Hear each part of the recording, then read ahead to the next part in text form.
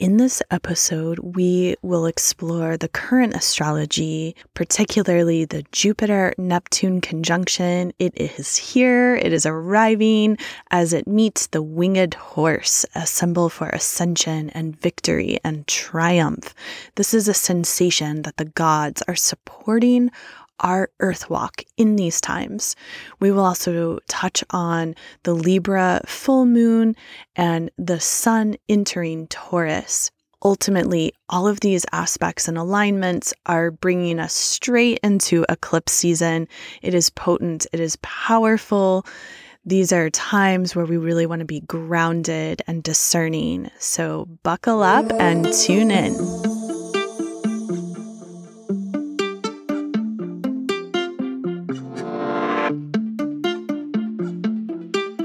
Welcome to Stars, Stones, and Stories. I am your host, Rama, and together we are weaving ancient future wisdom as we birth the new earth. If you're into astrology, cosmology, living mythology, earth-based spirituality, and ancestral healing, you are home. If you've stumbled upon this podcast and are new to these topics, this is Sovereign Sanctuary to expand and deepen your wisdom. As a cosmic priestess, I witness many at the threshold of great transformation. I specialize in astrological divination, sacred site activations, and priestess arts for the Aquarian age. You may learn more about my work and budding mystery school at earthseedtemplearts.com or follow Earthseed Temple Arts on Instagram. This community is your opportunity to claim your story, your unique identity and power, knowing that you are the hero of your own journey. You are a hologram for the collective, and you matter. The world needs your gifts and creativity now more than ever. Crystallize your medicine.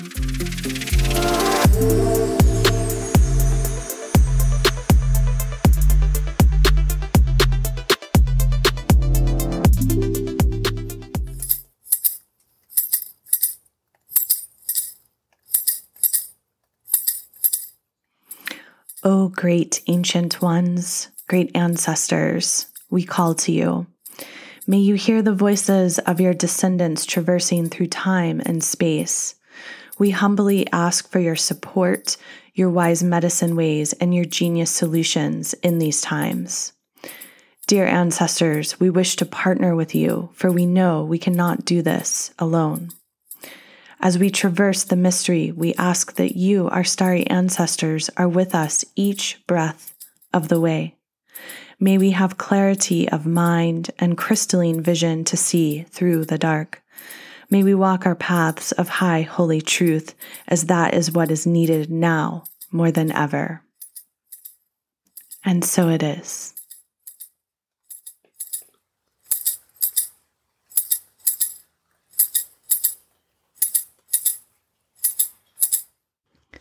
Welcome back, everyone, to another episode of Stars, Stones, and Stories. As always, I am grateful you're here. I know how sacred and holy our time is in this Aquarian age, and so that you choose to come and circle up in this way really means a lot to me. And I've enjoyed getting to connect with more and more of you, meeting you through private divination sessions and people just popping into my life through messages in my inbox or on social media. So I just really want to say I love connecting with you. Please take a moment. Let me know who you are if you're a listener and you haven't introduced yourself already. And consider joining the Mighty Networks platform, the Stars, Stones, and Stories community. I know I said a couple months ago we're just getting started, and we are. I promise you. I've been knee deep this past really couple of years in clearing some immense internal experiences, ancestral experiences, when we're doing immense Saturn work, we have to limit where we put our energy. I'm coming out, I'm emerging out, and really excited to be more and more in different public domains. And I'm excited to connect with more of you. And I'm really feeling that I have more authentic energy to do that. So bear with me. It might be a couple more months till I fully pick up steam. However, I encourage you to continue to circle up in the ways you're able to stay tuned to the various offerings that I wish to deliver. This particular episode is really special because we've finally arrived at the Jupiter-Neptune conjunction. It's coming. As we're preparing for it, I'm recording this on Friday, Venus Day. It's April 8th. Right now, the moon is in Cancer, coming to meet up with my Mercury in Cancer in my 10th house. So it feels really aligned to be recording right now, to be speaking to you all, because this is like my natural space and place of where I like to speak from. And I want to just take a moment to give gratitude to my ancestors, because I record this podcast in my closet. It's the most serene place in my dwelling where the sound comes through the best.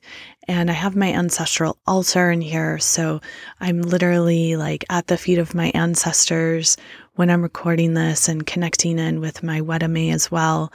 And with that, I just want to honor Elder Malidoma Somé. Many of you, if you've been a listener of Starstones and Stories, you've heard me speak about him. And if you're new here, just want to say welcome. I'm so grateful you're here too. Elder Malidoma left his body in the last eclipse portal in December of 2021. And it's been a really challenging experience for me personally, because I learned so much from him and through him. And I've been completing a graduate program that I began in January of 2018. And that program took away so much of my, quote, spare time, end quote.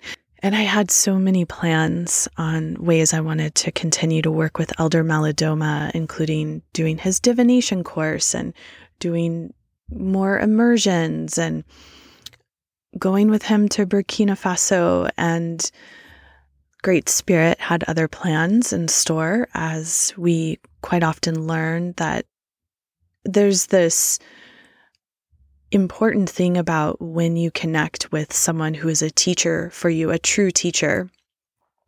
And I don't throw that word around lightly, having spent a lot of time in different lineages where it's kind of like imposed that you have to find this teacher. I think, if we're lucky to really meet our true teacher, it is such a blessing. But that relationship has been really distorted in a lot of spiritual communities. And a teacher is not an authority over you. That exactly is why I knew Elder Malidoma was my true mentor and teacher, because he never wanted to be an authority over me in any way, shape, or form, or over anyone from what I saw and witnessed in the times that I worked with him. He was an incredibly, incredibly humble medicine man and a healer and a poet and a visionary and so many other things, so many other titles and labels that we could give him. And he was an initiated Dagara elder, and he had a very particular, specific medicine in this incarnation to bridge the indigenous world with the Western psyche, and to bring healing to the Western psyche in all the ways that the Western psyche has distorted us and confused us and bogged us down. And also, I would say his particular medicine was to bridge us as humans, to the other world, to the spirit world, to remind us of our ancestral ways. And to sit in his presence was so powerful and so potent. And I hope you never tire of hearing me speak of him, because I cannot and I will not stop speaking of him and his medicine, for it has truly, truly touched me and filled me up in so many ways. And this past Saturday, we held a memorial service. When I say we held, I cannot take any credit for holding it. I can only say that a group of us showed up, and Teresa, Elder Teresa, who has worked diligently alongside Elder Malidoma for nearly 20 years, supporting his work and administering so many of the immersions and doing so much of the behind the scenes, gritty work in all the ways. She really took the lead, and some other elders in the community. And it was such good medicine to arrive on the land where I had first met him and sat in many divinations with him and sat in many immersions with him. And to be on the land and to feel his presence and to witness his burial through film that was created in honor of that, where he was buried in his family compound in his village in Burkina. It really was powerful. It brought a lot of healing to my heart. And it also stirred up the unprocessed layers of grief as well.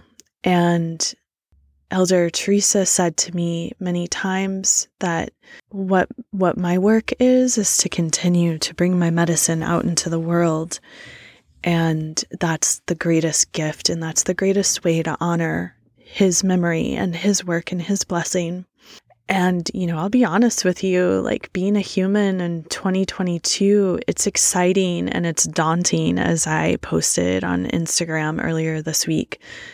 These are exciting times. They're also daunting and immense. And I realized with Elder Malidoma's passing and the various other initiations I've been going through, that this is what I'm personally being initiated into, is to really fully be in my own authority and authorship. And thereby, it's something I've been speaking to you all about and will continue to speak to you about, because these are the times where we really need to take the mantle of our spiritual maturity, our spiritual authority, and step into our power, and to stop looking to others to tell us what to do and how to do it, and just go out and do the thing.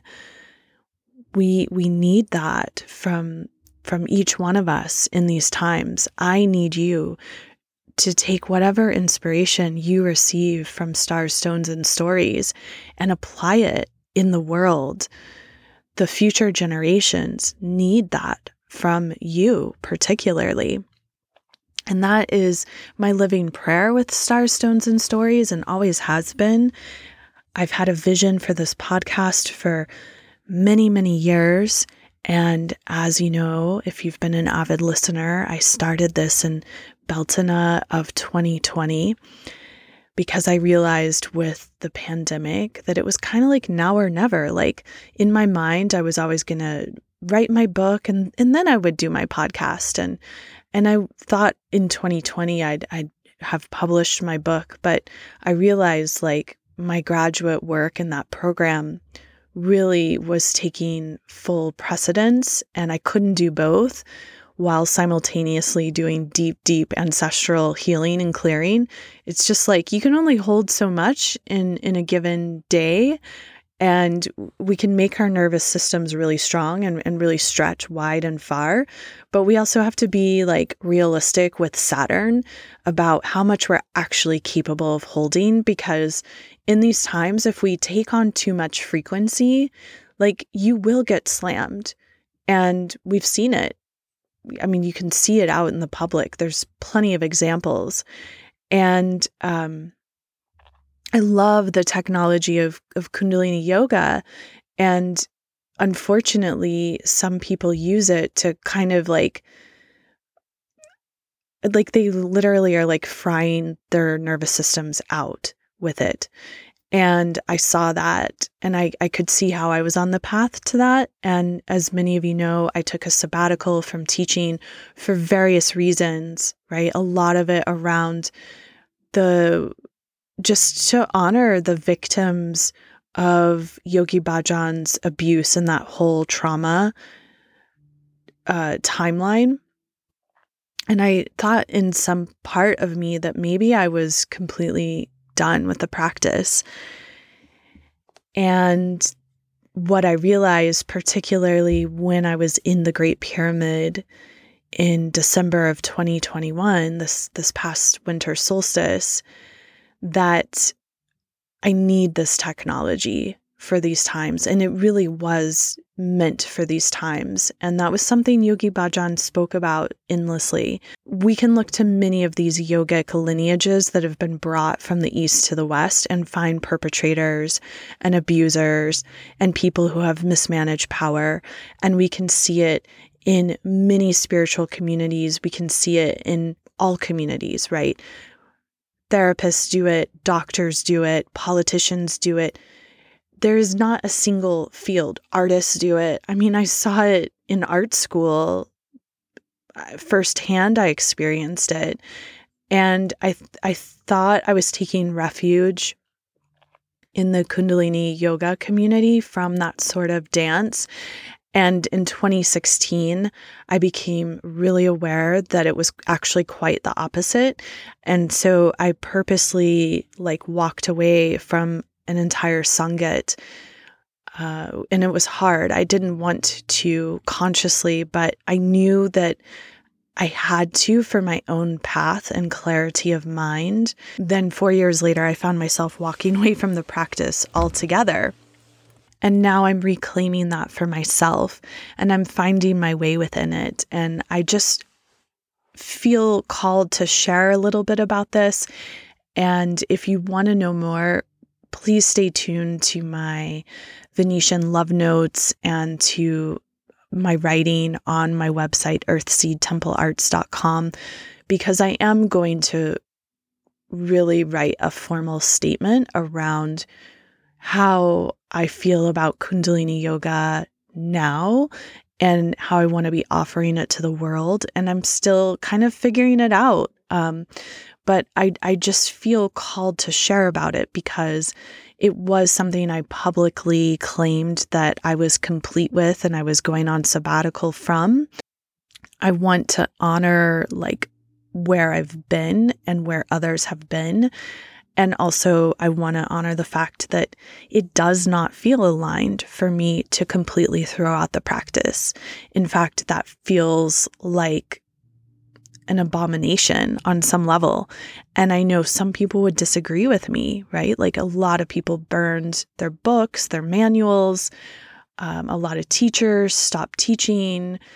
And I've just really chosen to take a more kind of neutral path in the sense that I want to approach the practice much more kind of open and not so dogmatic to the Dharma, for sure, not dogmatic to the Dharma.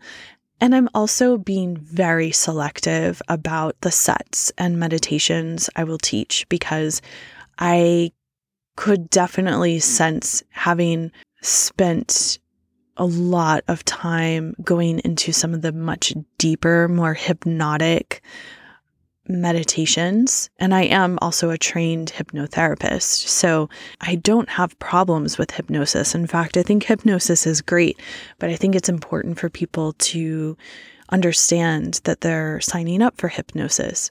And yes, we're all being hypnotized all the time, which is a whole other topic. The point is that I'm working with this practice and I'm actually really loving working with it again. I'm finding a lot of stability. I'm finding great confidence in my own body and really coming back to myself. So it feels good. And with that, this week on Sunday, April 10th, Mercury shifts from Aries into Taurus. And this is opening up Taurus season, so to speak. Later on in the month of April, we will find the sun shifting into Taurus. And at the end of the month, we have the Taurus new moon partial solar eclipse. So we have 2 new moons in the month of April and a lot of really strong, significant astrology. And I want to help break it down for you. So when Mercury enters Taurus, our forms of communication, the way we're taking information and sharing information is shifting. It's becoming more grounded, more earthy, more methodical, more Venetian. It is more about like, what are we creating? What are we building? What's our culture that we're calling forth? And so Mercury in Taurus, it's a little slower than Mercury likes to generally work. And it's also an important experience to really ground in after the intensity of Aries season and Mercury in Aries, where we can be very kind of like rash and almost childlike and also kind of domineering with our speech. Mercury in Taurus is a really beautiful time to like write poetry and to journal and to reflect. And I encourage you to be journaling through this month of April, especially your dreams. Capture your dreams, write when you wake up. And I'm going to speak more to that after the Jupiter-Neptune conjunction transmission that I'm offering you in this podcast episode, because the dream state is extremely, extremely important right now. And once you hear what I have to say about Jupiter and Neptune, it's going to land on your ears in a much different way. So again, on Sunday, April 10th, it's at 10:09 p.m. Eastern Daylight Time. Mercury makes his shift, Mercury as Thoth Tahuti, as the messenger shifts into earthy Taurus. And then that following day, on Monday, April 11th, around 9:30 a.m., we have Saturn squaring the North Node and the South Node, the true nodes. And Saturn is in Aquarius. And on that day, we also have the moon is moving into Leo. And so as the day progresses, the moon is also going to be squaring. It's going to be like a grand cross or a grand square. I'm just bumping up the time here so I can tell you when that's going to happen. So it's around 7:40 p.m. and that's Eastern Daylight Time. The moon is going to be in Leo opposing Saturn and Aquarius, and they're going to be in a grand cross, a grand square with the North and the South Node, the North Node in Taurus, the South Node in Scorpio. So Monday evening, April 11th, is probably going to feel like things are probably going to feel pretty tight and intense. The North Node is speaking to our collective dharma, destiny, our North Star, where we're headed. And that North Node in Taurus has a lot to teach us right now, especially because the North Node and Uranus and Taurus are coming to meet this year. And they're coming into conjunction now.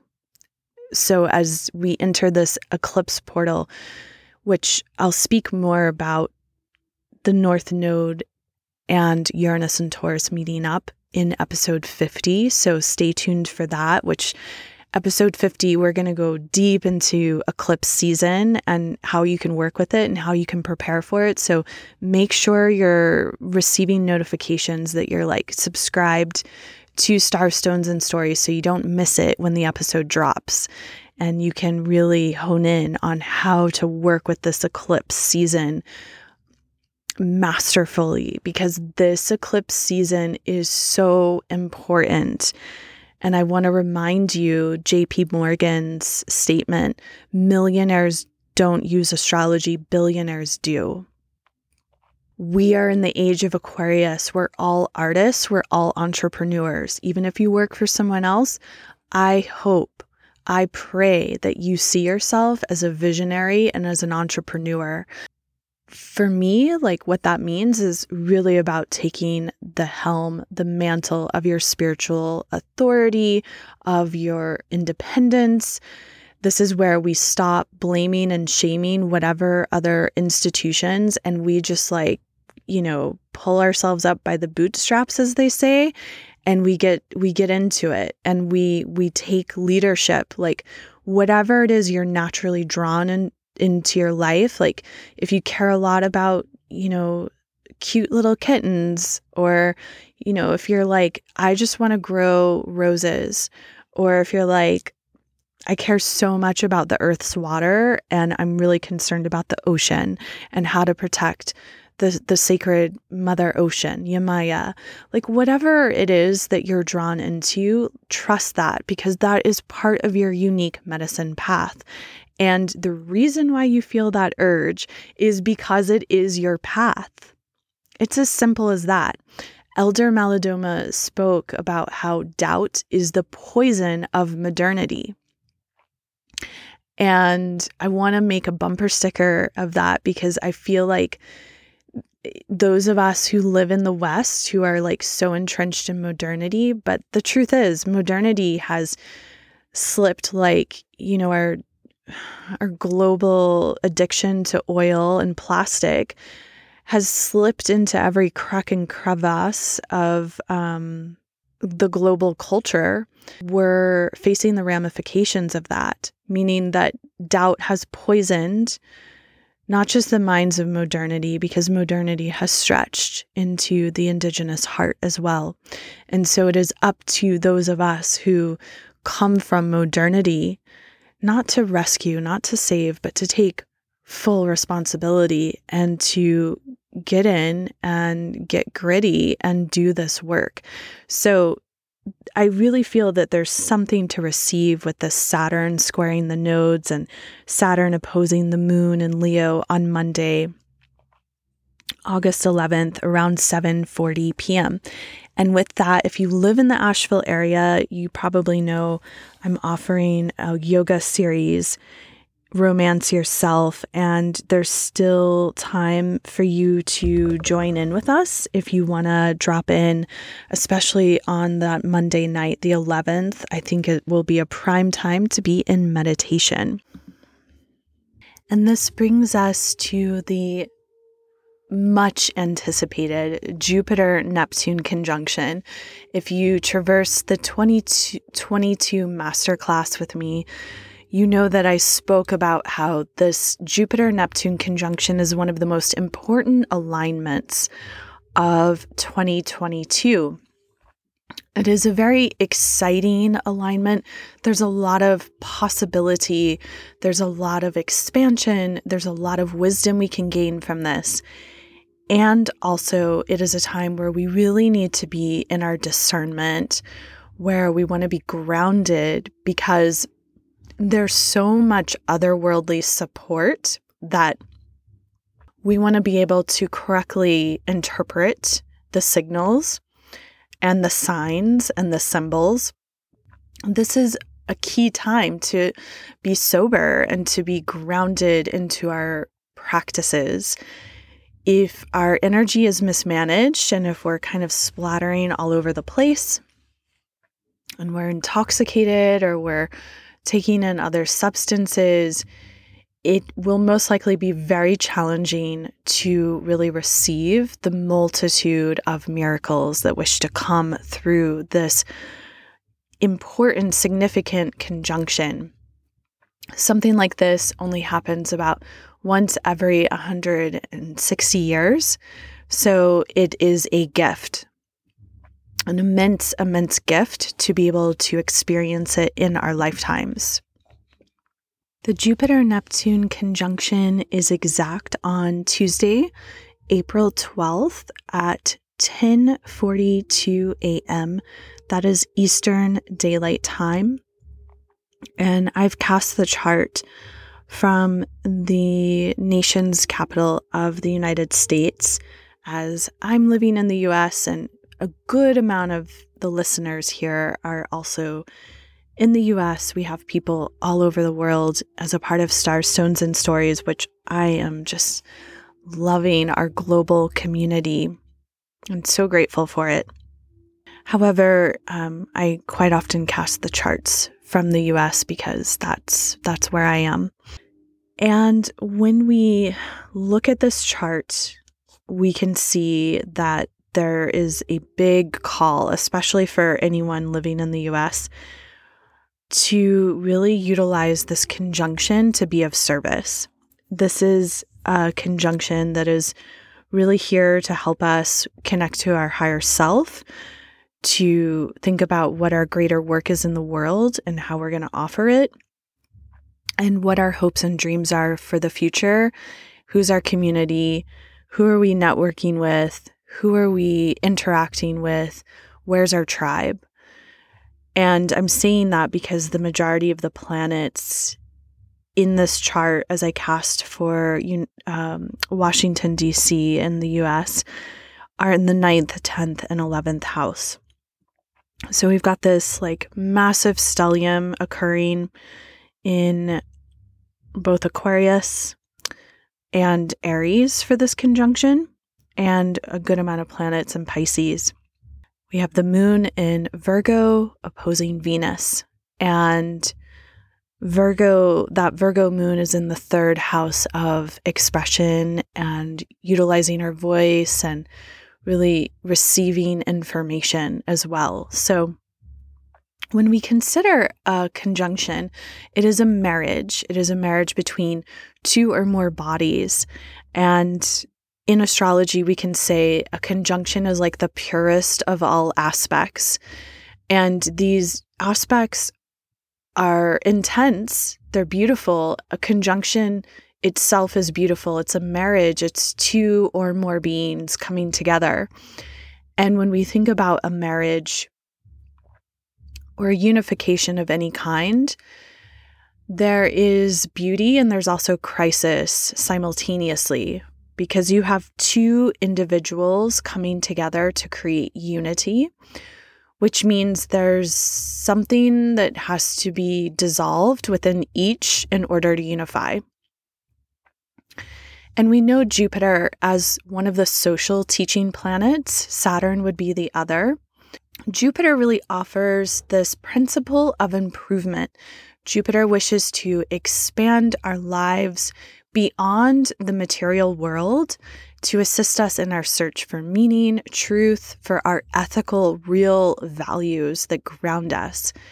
Jupiter is a planet of spirituality and ultimately expands everything it touches, teaching one how to grow beyond their limitations.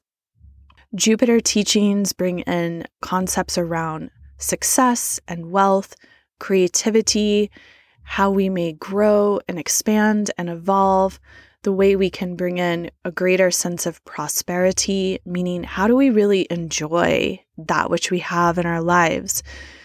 There are many, many, many wealthy people in the world who don't even know how to enjoy their lives.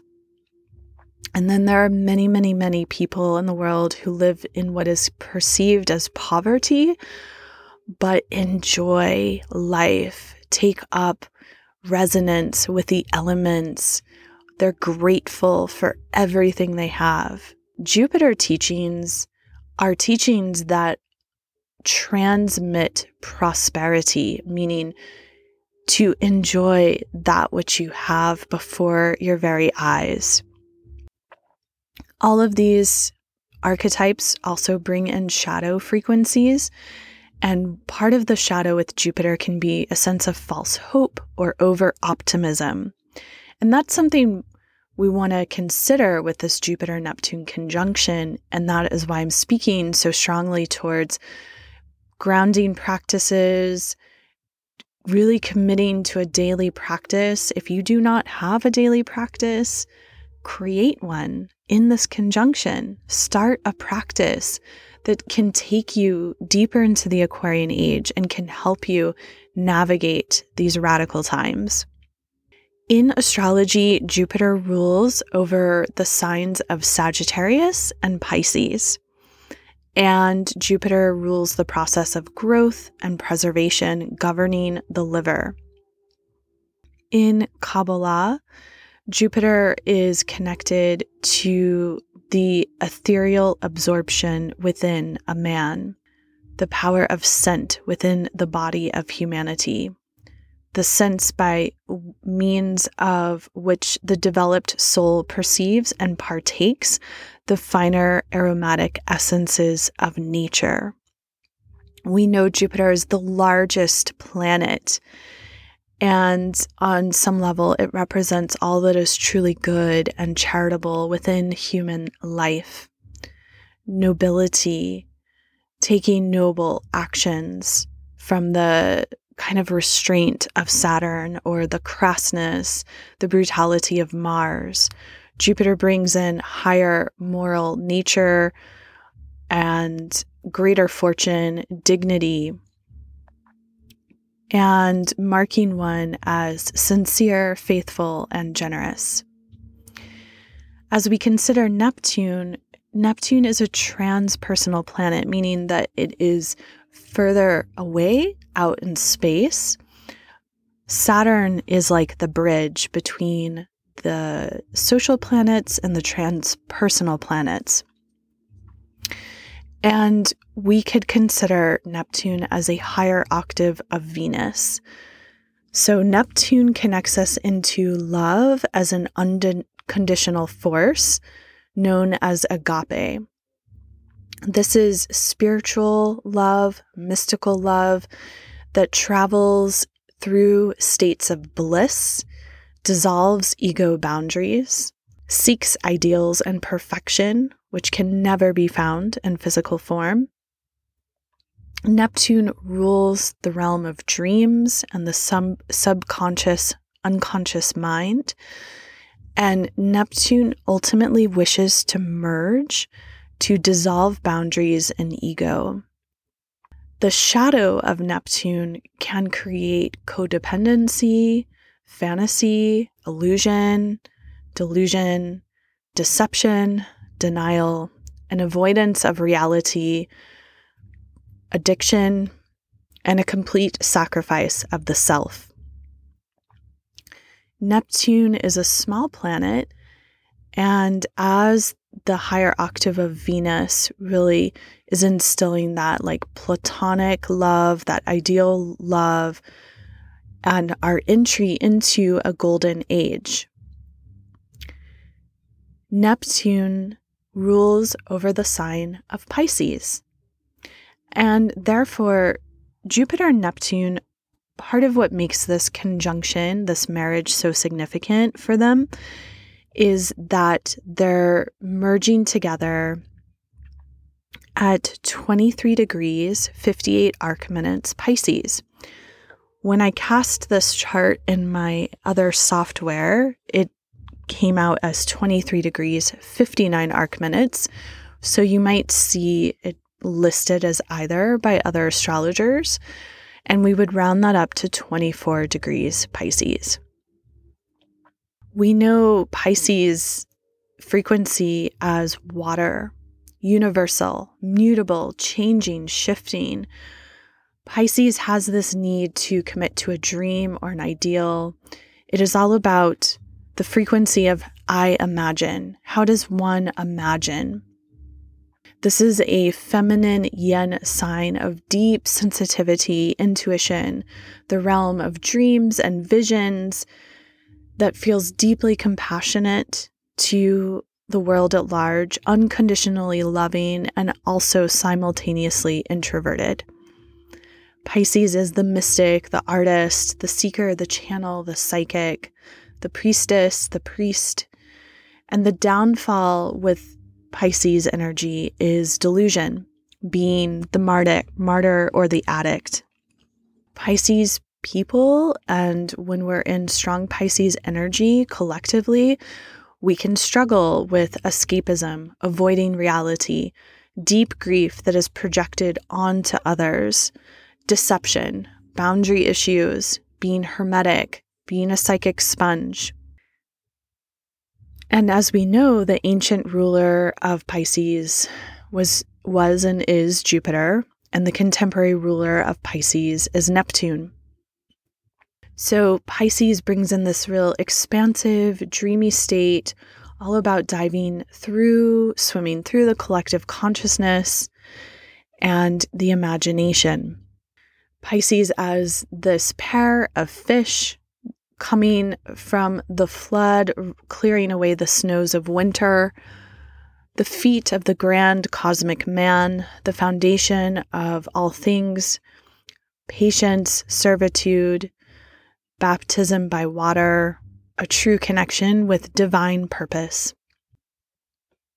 Neptune entered Pisces in 2012. Since that entry into Pisces, we have seen so much transformation in the collective.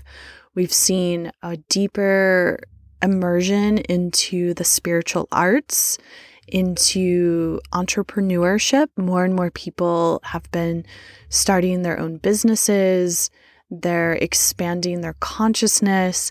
We've seen more of a global citizenry coming online. More and more people have multiple identities in the sense of they might carry multiple passports. They might call multiple places home. There are more people acknowledging they're global citizens. They're not attached to one nation or one country's ideals. And we've also seen a lot of denial. We've seen a lot of misinformation. We've seen a lot of collective deception. Neptune's shift into Pisces has brought many blessings and also many challenges. And that is part of the journey in the sense that the dark and the light are feeding one another, and this sacred dance of duality is part of the dance of creation on some level.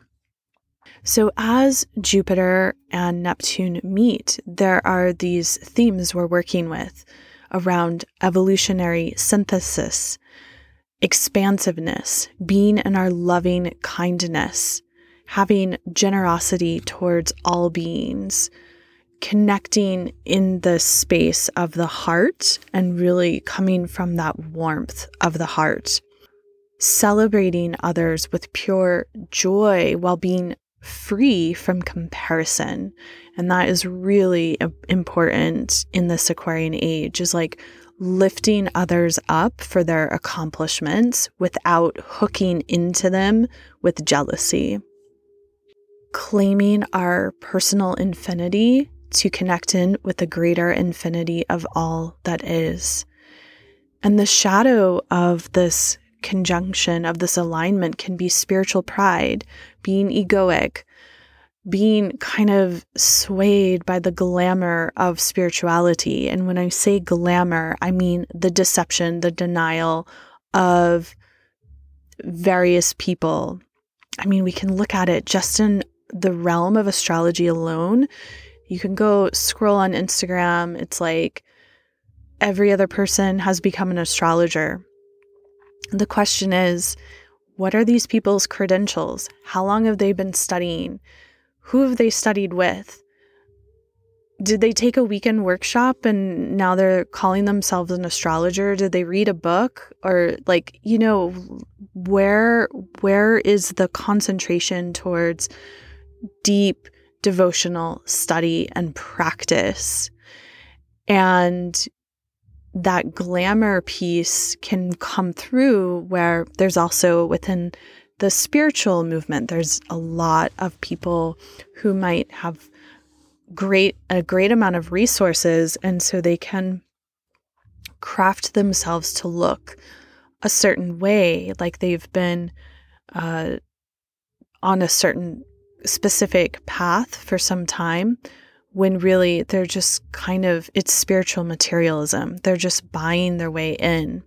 And that brings us to this guru fetish, this fetish that so many Westerners particularly have, where they're seeking that guru on an unconscious level. And it's really so they can have an authority to project their own trials and tribulations upon, because when you claim that, and then when the going gets tough, then it's real easy to project your stuff onto others. There can also be like a too high pie in the sky energy here, meaning we can like really kind of get outlandish. Again, this is why I'm encouraging you to stay grounded and to use your discernment to be in your spiritual maturity and authority through this conjunction, and it will serve you immensely.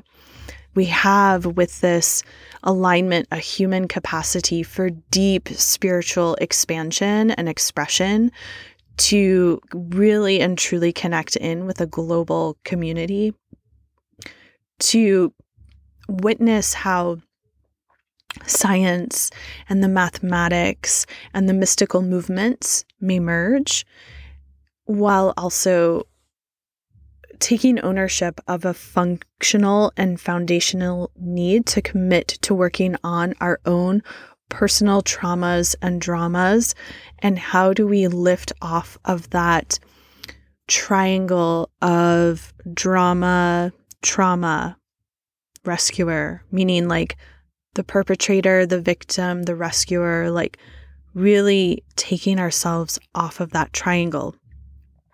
And the way through is our own spiritual authority, really embodying our wisdom, calling forth our higher self to take up full residence in our physical bodies and to take accountability for our lives. And that's a massive call. When we heed that call, we are absolutely doing and clearing profound ancestral patterns and blocks. This conjunction between Jupiter and Neptune aligns with two particular fixed stars, Alpegasus and Mu Pegasus. Alpegasus is also referred to as Markab. Markab is a fixed star that is known to offer a direct, practical, and motivated ability to take action. How may one achieve their goals and overcome obstacles? There's actually an exaltation with this conjunction, meaning you are so abundantly supported to achieve your goals and overcome obstacles. And as you're willing to face fear and any other emotional barriers, you can also conquer those frequencies and simultaneously like slay them. It's like the little Pac-Man eating the ghosts. Like you're eating the ghosts of your ancestral lineage, meaning the ghosts aren't the actual people in your lineage. They're the unresolved traumas and dramas, the behaviors, the patterns. You're eating them, psychically eating them and clearing them and dissolving them as you walk through with your frequency aligned. This star, Markab, is said to influence all spiritual and mental nature, to give a good head for figures, to bring in intellectual alertness, to really align mental powers, and last but not least, offering the ability to further propaganda activity. So I want you to consider that one. As I mentioned earlier, JP Morgan said, millionaires do not use astrology, billionaires do.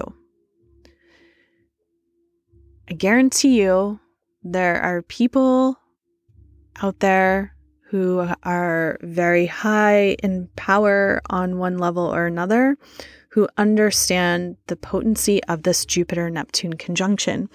This is, again, why we want to be grounded, why we want to be in our discernment, in our practices, because if there's any willy-nilly propaganda activity happening, we have the eyes to see and the ears to hear. Markab is a part of the Alpha Pegasi in the constellation of Pegasus, and we know of Pegasus as the winged horse. The name Markab is Arabic for a saddle, a ship, or a vehicle. In other words, this is anything that is ridden upon. And when I was learning about this, it made me think to ancient Egypt, to Kemet, as that is really, when I think of Arabic, I think of Egypt, because Egypt is my second home. And I think so strongly about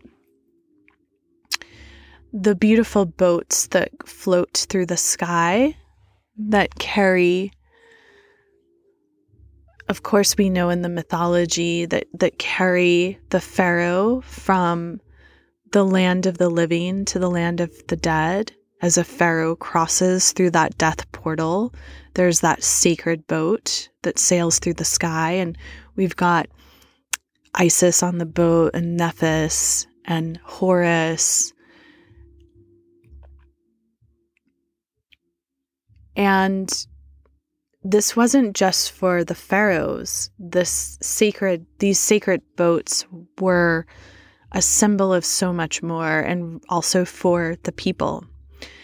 And this Pegasus constellation with Jupiter and Neptune aligning within it as a saddle, a ship, or a vehicle, this is an opportunity for your consciousness to ride through the cosmos and to be able to harness that stellar frequency of victory for you, for your ancestral lineage, and in turn for humanity at large. This is such a blessed portal that we get to be alive to experience, and how we utilize it will absolutely influence us as we move into 2032.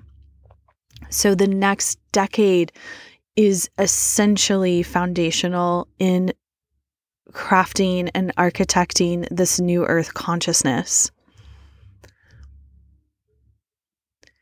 In mythology, Bellerophon tamed the divine creature of Pegasus, and then rode Pegasus and slew the monster Chimera. Pegasus was said to be the offspring of the oceanic god Poseidon in his form as a horse deity. Now, Poseidon, if you know through mythology, is a form of Neptune. They're one and the same. So we have Neptune, not only do we have Neptune and Jupiter meeting up, but we have a fixed star aligned that connects in with the mythology of Neptune. So it's like there's this amplification that's happening here that's very specific and raising the frequency, the potency of this alignment. I feel like right now, as I'm sharing with you, because I always prepare my notes, but then so much more wants to flow through and I just allow it. And, I'm trying to paint the picture for you. I'm sitting in my closet. I've got my ancestral altar. I've got my candle on my altar and my offerings. I'm working with some of my beloved mineral beings that have traveled with me. These allies have been all over Mother Earth with me, and absolutely in these power places like the Great Pyramid and the Sphinx and Stonehenge and Cornwall and so many other spaces and places. And as I'm sharing about this story right now with Pegasus and Belferone. I feel like if you're a child of the 80s like I am, you'll get this. I feel that tie to the Never-Ending Story. And I'll never forget when I first watched that movie. I think I was 6 or 5. And we were so lucky, us children of the 80s, because we didn't grow up with technology in the same way that even children of the 90s did. We had phones, but they were all landlines. And, we had some battery operated gadgets and whatnot. But for the most part, I think most of us in the 80s, we had TVs, but I think a lot of us spent time outdoors and in nature. And when I saw the Never-Ending Story, I just was like, oh my gosh, this is life. This is what we do. We're just constantly living within these mythos, and we're traveling through time and space. And when we're in these human bodies, we feel like a lot of us feel really confined to the day-to-day and kind of the mundane elements, and we can get bogged down by them. And it's easy sometimes to forget the magic that is all around us. And that's why if you're so blessed to connect in with an elder, particularly an indigenous elder, like someone like Malidoma, you realize that all those things that you knew in your heart and felt in your heart when you were 2 and 3 and 4 and 5 were absolutely true and real. And a story like the Never-Ending Story allows us to tap into that magic through story. And I loved how he would take the book and he would go up, I think it was the attic of his school, and read it by candlelight. And then sometimes the wind would come in, or, things would happen as the timelines started to merge, right? It was so much about timelines. And I know that you all want me to talk more about timelines.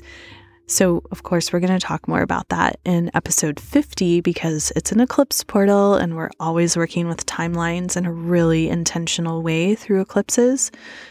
However, right now with this Jupiter-Neptune conjunction, there is very much a timeline possibility here.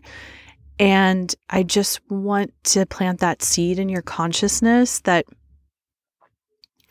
2032 is going to be a vastly different time for us, frequentially, where we're going to be on the planet. And what the seeds we plant, the prayers we plant, the intentions we have, the dreams we write down, the visions we hold in our hearts and our hands, the ways we traverse our mundane reality, shape, they architect, they build step by step, layer by layer, tear by tear, prayer by prayer, hope and heart. They take us into the future. This is that merging of the ancient and the future coming together. And I'm really excited for this conjunction. I feel it. It's already here, and yet it's not. And it's a massive conjunction because you've got a transpersonal planet, which ups the frequency. And then you've got Jupiter, which just magnifies everything it touches. So we're going to feel this energy, I really believe, all through the month of April into May. And remember, the month of May is full on eclipse season. And then we come into summer solstice for those of us in the northern hemisphere and winter solstice in the southern hemisphere. So April, May, June are so significant for really anchoring in these light codes. And these light codes are your ability to connect in with these frequencies. This is why you are encouraged to devote to a daily practice, because it is the daily practice that allows you to receive, to interpret, and to discern what the codes are. and it doesn't become some like weird, new age hip speak. We're talking about an actual transmission through time and space. This is real and it is true. You are more than a physical body. You have multiple energetic bodies, and you absolutely have a light body. And we can receive the codes of light from the light bodies of these archetypal beings like Jupiter and Neptune meeting up with Markab within the Pegasus constellation. They're moving through time and space to us here on Earth for a very particular reason. And so as we consider this myth, we know that horses have been long associated with the ocean, and also the serpent-haired Gorgon Medusa, who I don't even want to call her a Gorgon, but that's what she was called. Medusa, very much a high priestess, absolutely. A medicine woman, absolutely. Her true story distorted through time and space, absolutely. And we see that time and again, right? Lilith. I mean, she's known as a demon. I wanted to name my daughter Lilith, and my ex-spouse was like, absolutely not. We will not do that. And it was okay because I knew my daughter wasn't really a Lilith. But yeah, it's like it's time to reclaim these dark goddess archetypes, for there's power within them. There's power within the darkness. And that's a whole other topic that we're going to table for another episode. Pegasus sprang from Medusa's neck when she was beheaded by Perseus. And we know, Medusa had the head of snakes and could turn men to stone by one glance. And so Pegasus came forth from her neck. Pegasus is like a child, really, of Medusa. And this winged horse is a symbol of ascension, of victory, and of triumph. This Jupiter-Neptune conjunction is an opportunity for your own personal victory and triumph and ascension. And remember, as we're working with ascension, it is not about ascending off Earth. This is about actually taking in those light codes through your body temple and grounding them into Mother Earth. That is true spiritual maturity. That is true victory. Meanwhile, Jupiter and Neptune are also conjunct Saddlebari. This is a fixed star which brings in a self-assured, bold, audacious, confident, ambitious, and spirited character. A time of great success, of creativity, of merging scientific, political, religious, philosophical pursuits, our creative endeavors. And Saddlebari is also known as Mu Pegasi in the constellation of Pegasus, and is derived from the Arabic phrase Sad al-Bari, meaning good luck of the excelling one. Good luck of the excelling one. There is triumph, and there is ambition, and there is intuition and enthusiasm that is connected with this alignment. However, we also want to beware of our judgment. Discernment is key. And Jupiter and Neptune also conjunct one particular asteroid. So I want to give out a shout out to Marcia from St. Petersburg, who I met during the Pillar of Light workshop. She asked me when I was giving a teaching through Multiplying Miracles, like what asteroids are Jupiter and Neptune meeting up with? And I was like, thank you so much for asking that, because I have, in order to access my full list of asteroids, I have to pull out my clunky computer, and it's just it takes extra effort and I forget about it because I don't use it on the regular. So I looked it up and was really excited to see that Jupiter and Neptune are conjunct the asteroid Zeus. You cannot make this astrology up. I am telling you, when you get into the layers, it is just phenomenal. So if you are familiar, you would know Zeus is the god of the sky in ancient mythology.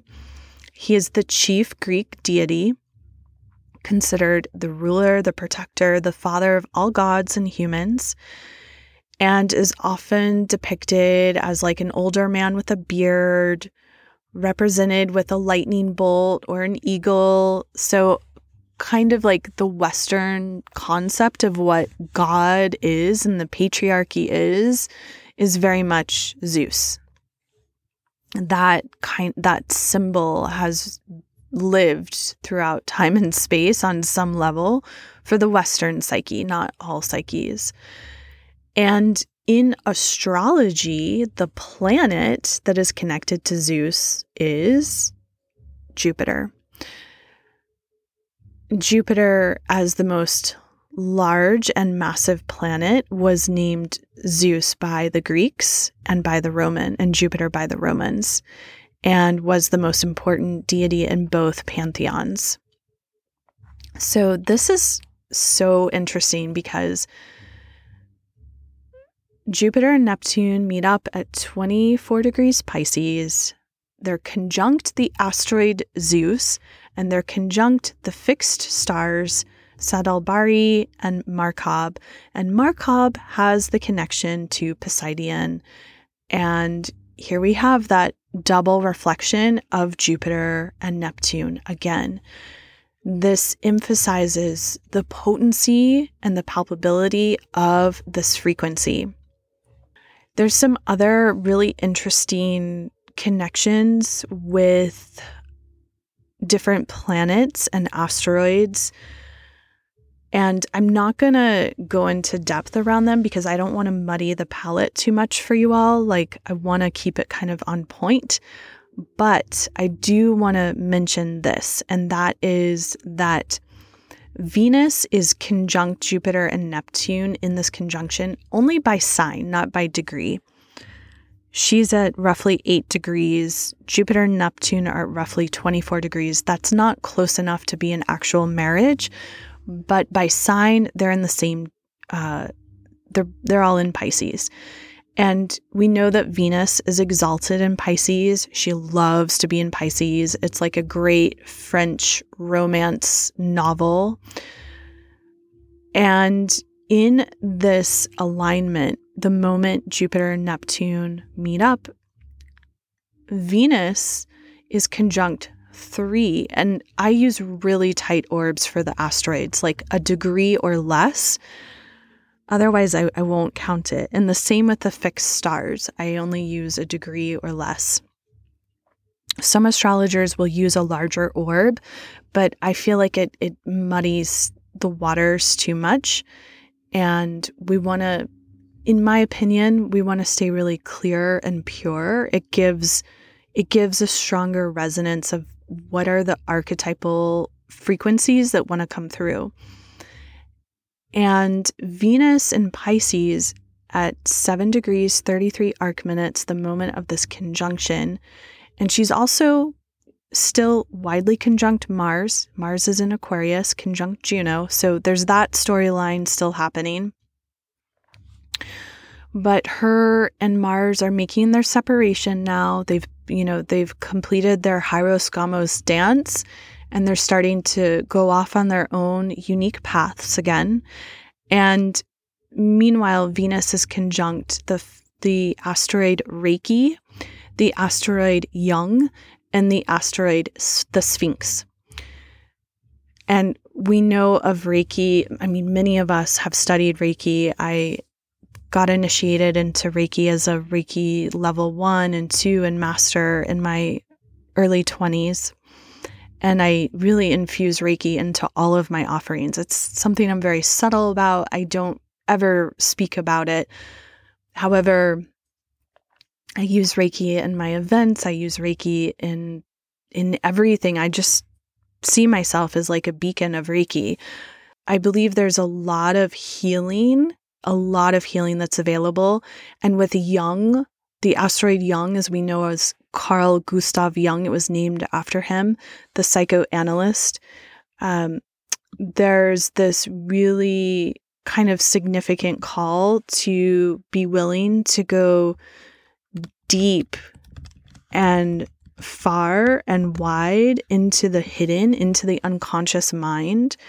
Jung spoke endlessly about how if we want to experience true healing on the planet, we are making the dark light. We are traveling deep into our hidden unconscious mind and shining a light there.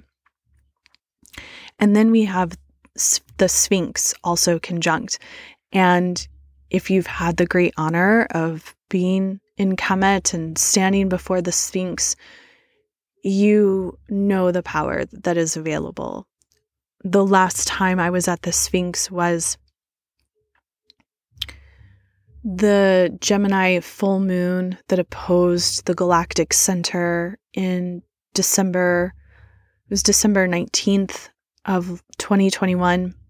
And there was that alignment between the golden gate of God and the silver gate of man. And I spoke about that in my first episode of 2022 that I delivered to you all. There's something so beautiful about being in private ceremony at the Sphinx because you're outdoors, but you're also in a sacred space.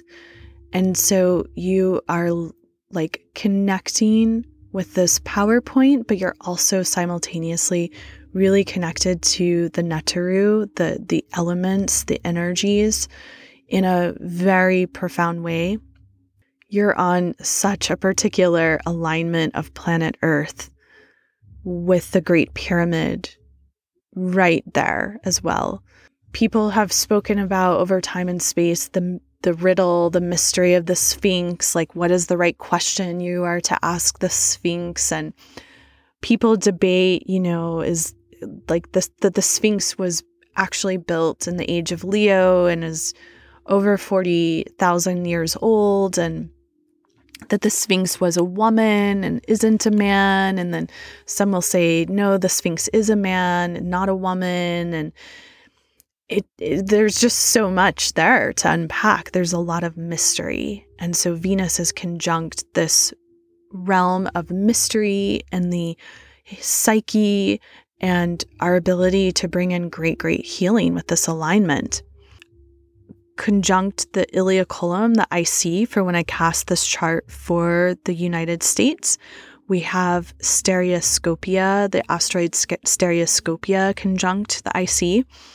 And this is an asteroid I feel really like at home with because I have it conjunct my Uranus. And Uranus is a place, especially if you're interested in astrology, you always kind of want to see like, what is your Uranus up to? Because Uranus really rules astrology on certain levels and also the Aquarian age. Uranian energy brings in liberation.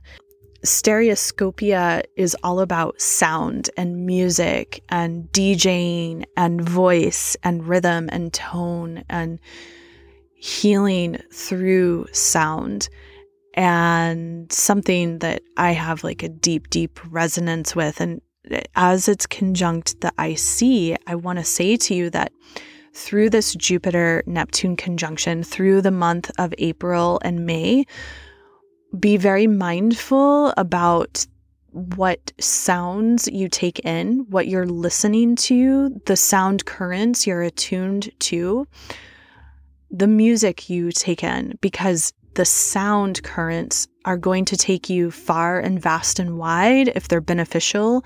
And if they're not, they can kind of hook in and cause more distortions. So that's something we want to be consciously working with. This Jupiter-Neptune alignment is at 24 degrees Pisces, which is the Sabian symbol is on a small island surrounded by the vast expanse of the sea. People are seen living in close interaction. This is about the need to consciously accept one's own personal limitations in order to concentrate one's energy and live a centered and fulfilled life. We know that each one of us is a small island in the vast ocean of mankind, and our ego also fulfills a necessary function as it sets boundaries and it gives a specific character to our consciousness. Within these boundaries, a complex interplay links and integrates the various aspects of the personal life so that we can operate constructively. In time, these ego boundaries may expand into the realms beyond the inner and the outer, beyond the individual and the community, the person and the multiverse. The Star Sparks is a spring festival. The participants are in a state of ecstatic frenzy. How do we manage being plunged into the deepest layers of collective, ancestral, and personal remembering and restoring of everything that almost seems like it's gone? We have to work deep inside. We have to cast into spaces that are hard to understand. And the call is to do this at a conscious level. Communing with Source ultimately is an inward matter. It allows us to drop all appearances so fundamentally that if we allow it, we will truly awaken in the dream and find the real world. The affirmation for this conjunction of 24 degrees, Pisces, Jupiter kisses Neptune, with Pegasus and Zeus. I devote time and thought to manifesting positive outcomes in my life. In honor of the Jupiter-Neptune conjunction and what I believe is such a profound and essential time to be grounding, I want to share with you just a very small snippet of the terrain we're covering within Earthseed. And Earthseed is a live 9-week online course that I created. It launched in 2021. Thus far, I always teach it live. And in 2021, we had a spring council and a fall council. And I've decided that I will offer it once a year in the spring, around the spring equinox. We began the Spring Council of 2022 this past Tuesday when Venus entered Pisces, and the portal is still open to join us. It will close on the Jupiter-Neptune conjunction of April 12th. I really, truly believe in this course in so many ways. It is a weaving of my experiences and the practices and the principles that have been most foundational, most grounding for me. And Earthseed is the foundational course to my online mystery school, Earthseed Temple Arts Mysterium. I consciously am beginning with Earthseed as the foundation before I would branch out into realms that in some ways might be a little more exciting for others, to teach about astrology and to teach about Egyptian cosmology and to teach about Reiki, the things that I know that a lot of people are wanting to learn more about. However, my prayer was to have a real solid group of people who are already embodying specific practices and principles that connect us with the elements, that connect us deeply with Mother Earth. Because first and foremost, this is everything to me. And so we work in Earthseed with these gates in the body, the chakras, and particular minerals that came as very important for this journey, and they're all connected to the Taoist lineage. So we open Earthseed. The first temple is the Temple of Garnet. And garnet is such a profound stone for these times, But I think also garnet is really important for working with this Jupiter-Neptune conjunction. Garnet is very nurturing and it's stabilizing. And garnet wishes to assist us from any entanglements to literally unbound ourselves. Garnet supports us deep within to resolve the conflicts between the self and the world at large, really teaching each individual that you are physically strong enough. You have everything you need here and now.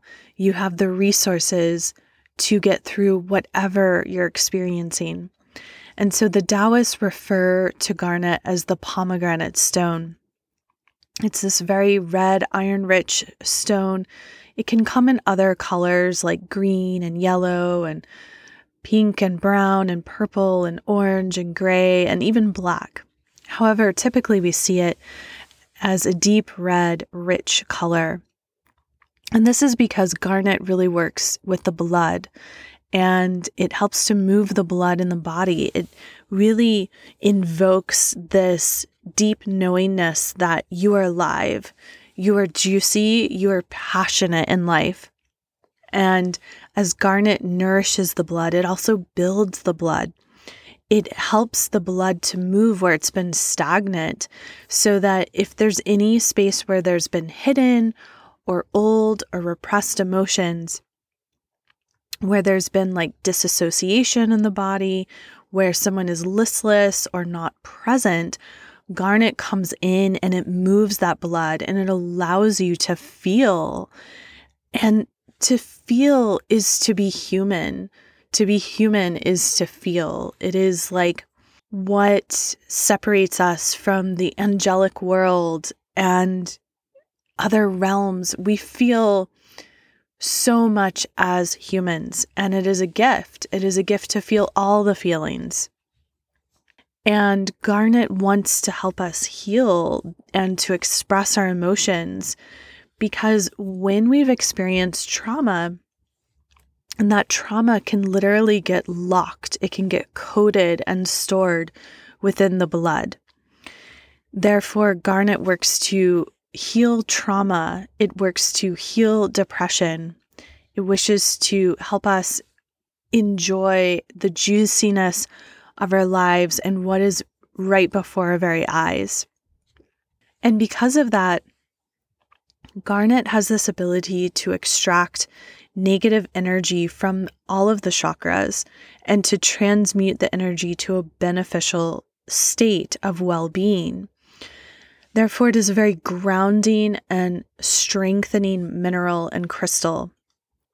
Garnet also helps to stimulate the rise of Kundalini from both the base and the crown chakras to allow for this free flow of energetic movement.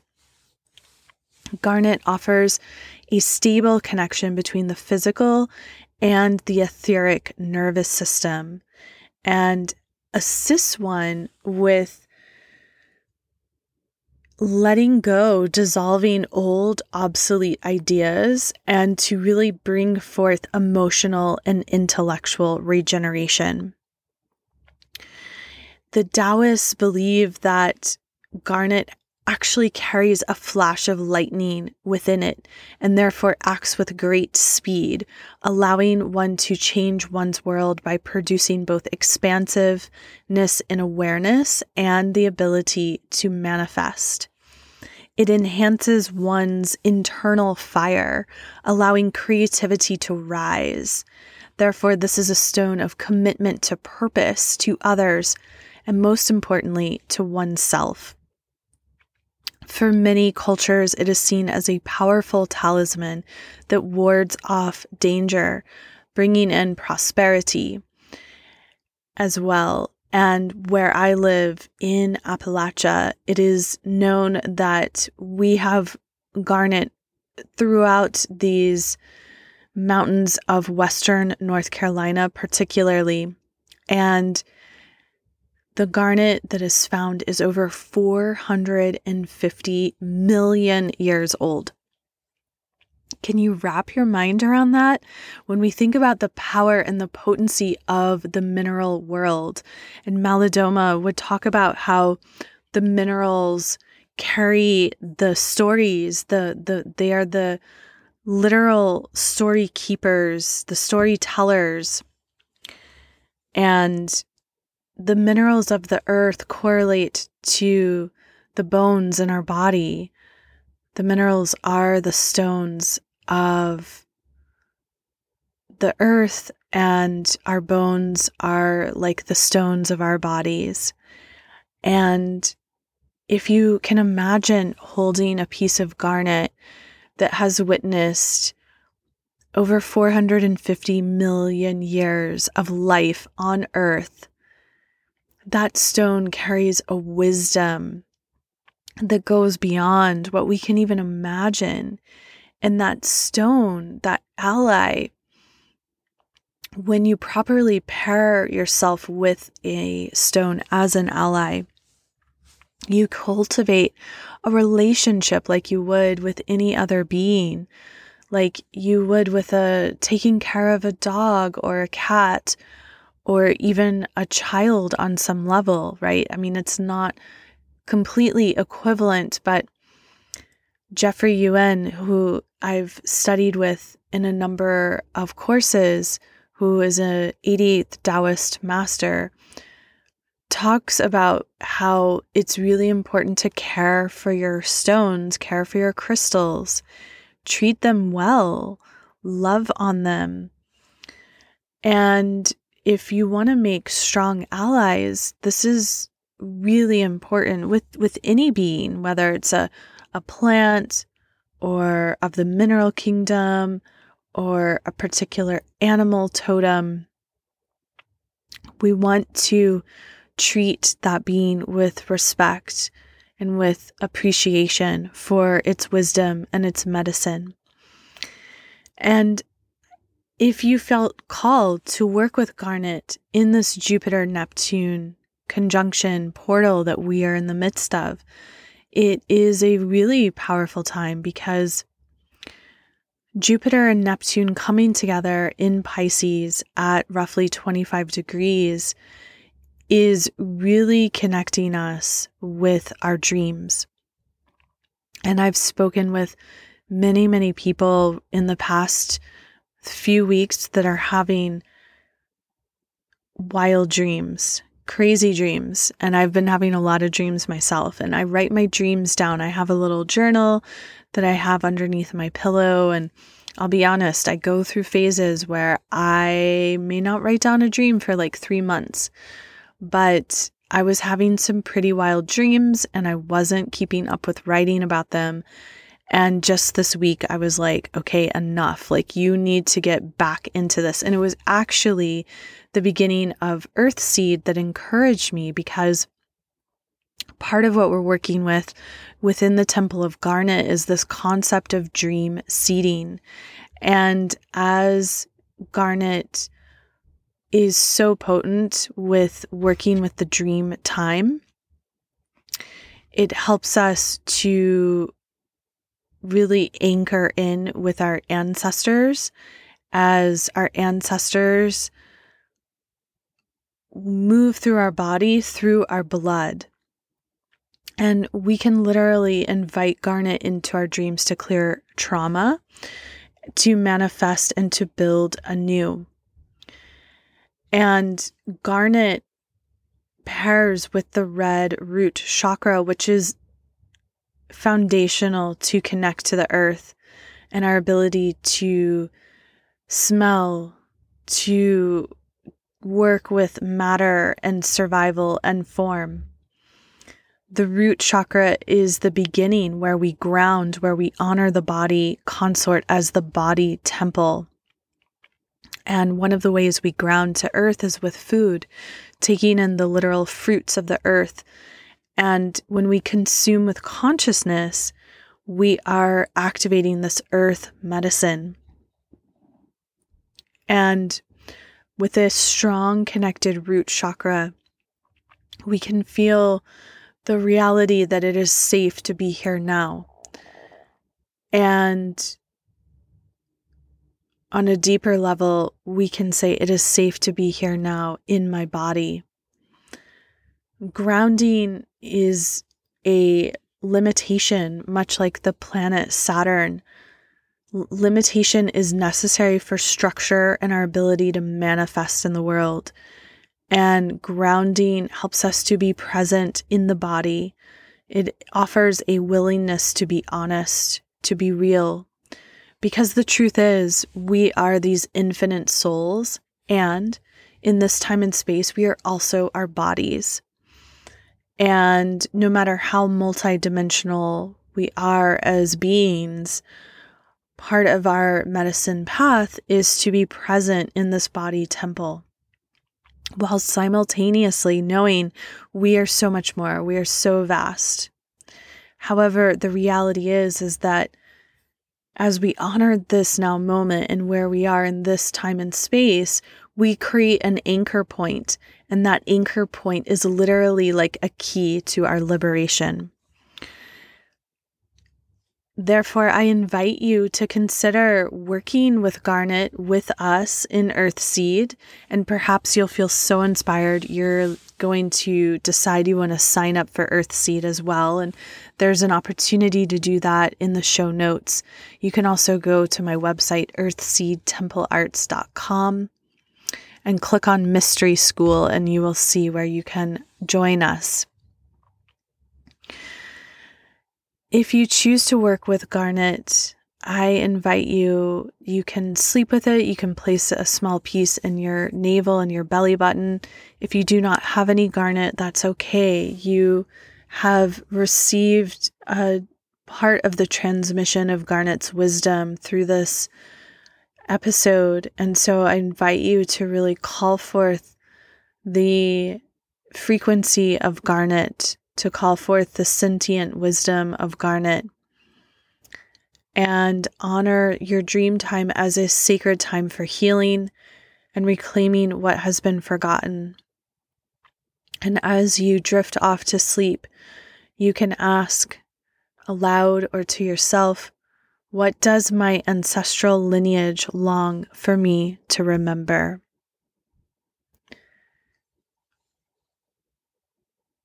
To travel with the sacred stone into the rich cave within Mother Earth will assist you in remembering your ancient wisdom. And Garnet imprints the message that you have the resources to get through this now moment. These exact times we are alive in. You have everything you need. You are enough. I would love to encourage you to make sure you're receiving my weekly Venetian love notes. I do have a free complimentary gift coming at some point in the near future. I am a busy person these days, and there's so much I want to create, and it is sometimes honestly hard to keep up with myself. And in turn, I am also calling forth, I am seeking to manifest an amazing administrative assistant, someone who either lives in the Asheville area or who is very capable of working virtually, who is savvy with tech and wanting to help support me in keeping up with the back end of my website and my podcasting platforms so that I have more time to create my magic out in the world. And I'm also calling in an amazing social media manager. I have so much content. I just don't have enough time to compile it all and post in the ways that I want to. And so if you are that person, please email support@earthseedtemplearts.com. I am seeking high caliber people who want to grow over time, who want to help me grow in my work, and who are dedicated and devoted. So I'm putting that official call and prayer out because for many years I have been the mistress of many arts, wearing many hats in my business. I create my graphics, I update my website, I do all the tech for my podcast, I do all the back-end administrative work for all of my offerings, and I'm really good at it. And at the same time, it's not my zone of genius. My zone of genius is creating content and hosting events and creating ceremonies and facilitating sacred space for people and bringing people on pilgrimage. And I want to do more of that. And I'm so grateful you're here with me on this podcasting journey. Many of you know my work, and I want to say that I've been studying the stars now for over 25 years, nearly going on 30 years. And I just completed my dissertation to receive a Master of Arts in Cultural and Astronomy and Astrology through the Sophia Center, based out of the University of Wales. And in my dissertation, I discussed the great conjunctions of 2020. I also just found out last Friday that I received merit on my dissertation. So I'm feeling pretty proud of that. And I would love for you to know I utilize Western tropical astrology techniques, melding traditional, psychological, evolutionary, mundane, and intuitive methods. And as of now in my podcasting journey, there have been almost 22,000 downloads over the course of this journey. My goal is to double that within the next year.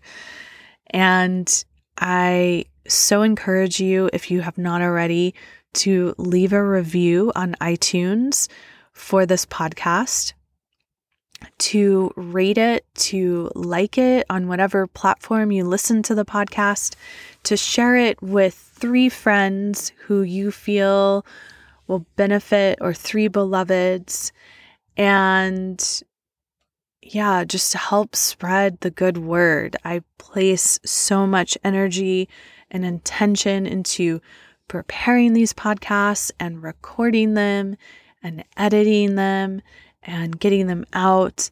And so I need your help in sharing the good word. Also, I want to again invite you to consider joining us in the spring 2022 Council of Earthseed. I will not be offering this again until 2023. Earthseed was created exactly for these times, to help you navigate them, to help you ground to the elements, to work with the chakras, the portals in your body by grounding to the stones, to really understand this wheel of the year, the solar gates, and the lunar rhythms, and how when we can harness those frequencies, we are really sovereign and authority in our physical bodies. With that, I also want to encourage you to come to some of my live offerings if you live in the Asheville area or you're going to be passing through. On Saturday, the 23rd of April at West Asheville Yoga, I'm offering a Beltane Eclipse Portal Promise workshop that will meld yogic technology, meditation, astrology, mantra, sound healing. It's going to be beautiful, and that's open to all people. And then on Sunday, the 24th of April, we're hosting the Women's Wisdom Circle for the Taurus New Moon Beltane Eclipse Portal. It is going to be super beautiful and also very profound for all of us. For some of us, deeply, deeply intense. I'm hosting that circle a little bit before the new moon because I will be away on the eclipse. I will be gathering with a number of professional astrologers for a conference, and I'm so excited to be out there in the world rubbing elbows with many, many professional astrologers and geeking out and soaking up so much wisdom that I can in turn offer you all. On the 15th of May, Sunday, I am offering a Scorpio full flower moon workshop. This is open to all beings, but will be very limited in the amount of people that can join in. 7 is my maximum. I might even bring it down to 5. And we're going to work with astrology, yogic technology, meditation, mantra, long gong to prepare you for that full lunar eclipse that will be in the wee hours of Monday, the 16th of May. Finally, on the 29th of May, which is a Sunday, there will be the Gemini Dark Moon Women's Wisdom Council. And that will be the final opportunity to gather with me in person until the middle of July, as I have extensive travel plans, including a summer solstice pilgrimage planned for June of 2022. I'd just like to take a moment to invite you to a benefit called Blossom and Become that is hosted by Earth Path Education. This is a memorial benefit for Courtney Brooke, a dear sister in our Asheville community. She's not a person that I knew deeply. However, I know she touched many, many lives in this community. And I know she touched my daughter's life as well, because my daughter got to work with her. She left the earth plane in a tragic car accident that was also part of that super magnetic eclipse portal that many, many people left the planet within. And so Earth Path Education, which is a phenomenal organization spearheaded by my sister Lena, is creating this scholarship fund. And so this is a benefit to raise funds for these scholarships. And it's going to be on Saturday, the 16th of April at Willow Moon Farm Creek in Jupiter, Florida. The tickets to join in are $25 to $100 sliding scale. The performances and all of the beautiful offerings for this Blossom and Become extend from the hours of 11 a.m. to 9 p.m. And I know that it is a benefit to raise money for these really important scholarships to open up more opportunities for the Rites of Passage program. However, if you do want to join in and money is an issue, I know that no one will be turned away. So you can check out more information at earthpatheducation.com. And I really hope that event thrives. I wish I could be out there for it. I have plans that have been in place for that day, but if you're in the Asheville area, please support the good work of Earth Path Education in the name of Courtney Brooke. And this brings us to Thursday, April 14th. Mars will enter Pisces, and Mars in Pisces is sometimes like really caught up in the dream world, very intuitive, very psychic, wanting to create and flow, but not always so action oriented. So that's going to kind of slow down some of our energy. But honestly, I think it's going to be good considering how we're coming out of, on a slow level, that Jupiter-Neptune conjunction. And as we're preparing for the Libra full moon, I just feel like it's going to help us be a little more reflective. On the 16th of April is when we meet the Libra full moon. Some call this a wind full moon, as it initiates spring here for us in the Northern Hemisphere. And I'm just taking a moment to pull the chart up so I can look at this as I speak to you. The full moon is exact at 2:54 p.m. Eastern Daylight Time. And with any full moon, the sun and the moon oppose, meaning they sit directly across the wheel. The sun is at 26 degrees, 45 arc minutes Aries, and is conjunct Eris and Pallas Athene in Aries. So there's this real strong warrior, feminine, high-minded, very creative, very justice-focused frequency that is also bringing in some discord, not having a problem with like shaking things up as they need to be. And this energy opposes the Libra moon at 26 degrees, 45 arc minutes. The moon trines Mars in Pisces at 1 degrees, 15 arc minutes, and Juno in Aquarius at 28 degrees, 36 arc minutes. Saturn is also in that mix at 23 degrees, 21 arc minutes. And then we have Black Moon Lilith at 0 degrees, 12 arc minutes, Cancer. And so these bodies create this trine of free-flowing, beneficial gifts, so to speak. And so the call is to really notice how we're moving through our relationships and where are we giving our power away through the feminine frequency. Where are we potentially smothering, or where are we holding back our emotions and almost kind of brooding or being clannish?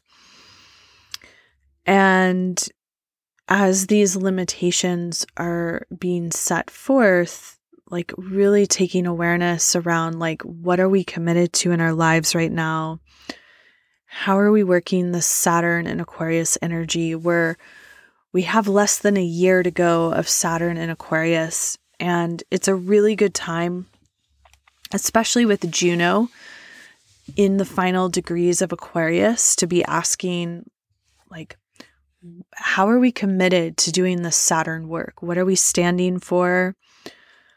Where are we being of service, of real true service in our lives? Where are we seeing kind of that dark side of the age of Aquarius, and what are we doing about it? How are we protecting our identities and our sovereignty? And how are we working consciously with technology, but also staying human within that? That's really important. This concept around staying human, and it is why I am so passionate about Earthseed, because the truth is technology is not going anywhere right now. And for many of us, are a number of people remember life without cell phones. And then there's now generations that have grown up with cell phones. And those of us who remember life before cell phones and before holding computers in the palm of our hands, we are really well aware that no one taught us about the right use of technology. No one taught us healthy boundaries around using an iPhone or a smartphone. We've seen really poor boundaries around this. And these devices are portals. They're literal portals into other realms and other dimensions. And now they're portals into every aspect of other people's lives. And what does this mean? How do we feel about this? How do we allow this technology to just come through in our lives? And what do we want to do better and differently? And I think that there's something really available to be receiving in regards to those topics in our awareness around this full moon, and as we get into the Beltane eclipse portal, which I'm really excited about this eclipse portal. I hope I'm not eating those words later, because a couple of years ago, I was so excited about the eclipse portal in May of 2020. And wow, that eclipse portal had so much to teach me. If I had known what was coming, well, for one, I would not have launched a podcast around then, because there's been a lot of death that I've been experiencing through the duration of this podcast. And sometimes when we go through really intense times, it can be hard to put ourselves out here in these ways, because we live in an age that is so transparent. In the age of Aquarius, you can't hide anything. And it can be hard to be vulnerable when you're really going through things. However, one of the many things I've learned in sitting with Elder Malidoma is that vulnerability is so beautiful and such a gift to offer others. I don't regret any of my choices. And I hope and pray that the spaces and places I'm vulnerable make others feel safe in that as well. And as we look to this Libra full moon opposing the sun in Aries, there is this dance around identity and who we are and our inner child and our core wounds and traumas, and then how we're relating to others and what that means and how we show up in the world. And the sun and moon are squaring Pluto, and Pluto is at 28 degrees, 33 arc minutes Capricorn. As we know, the Pluto return for the United States is underway, full on force. And so on a collective level, we want to be kind of watching to see what's happening in the current events, the global events around this full moon, to get a sense of what is going on with the United States through this return. It's a good kind of check-in moment. And the moon is also parallel Venus in this full moon, and Venus rules the Libra moon, and she's in Pisces in her exalted state. And she's coming to meet Neptune and Jupiter at 25 degrees Pisces. She's at 12 degrees, 8 arc minutes.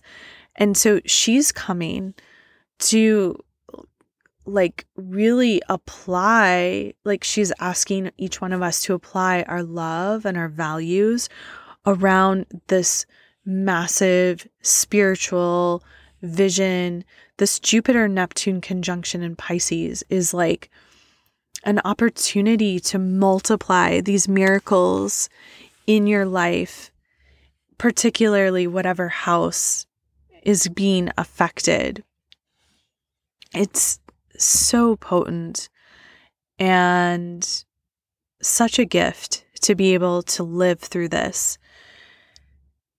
So we have Venus ruling the moon, and she's exalted. And then the sun is the ruler of the chart when I cast it for Asheville. So it's going to change depending on a location.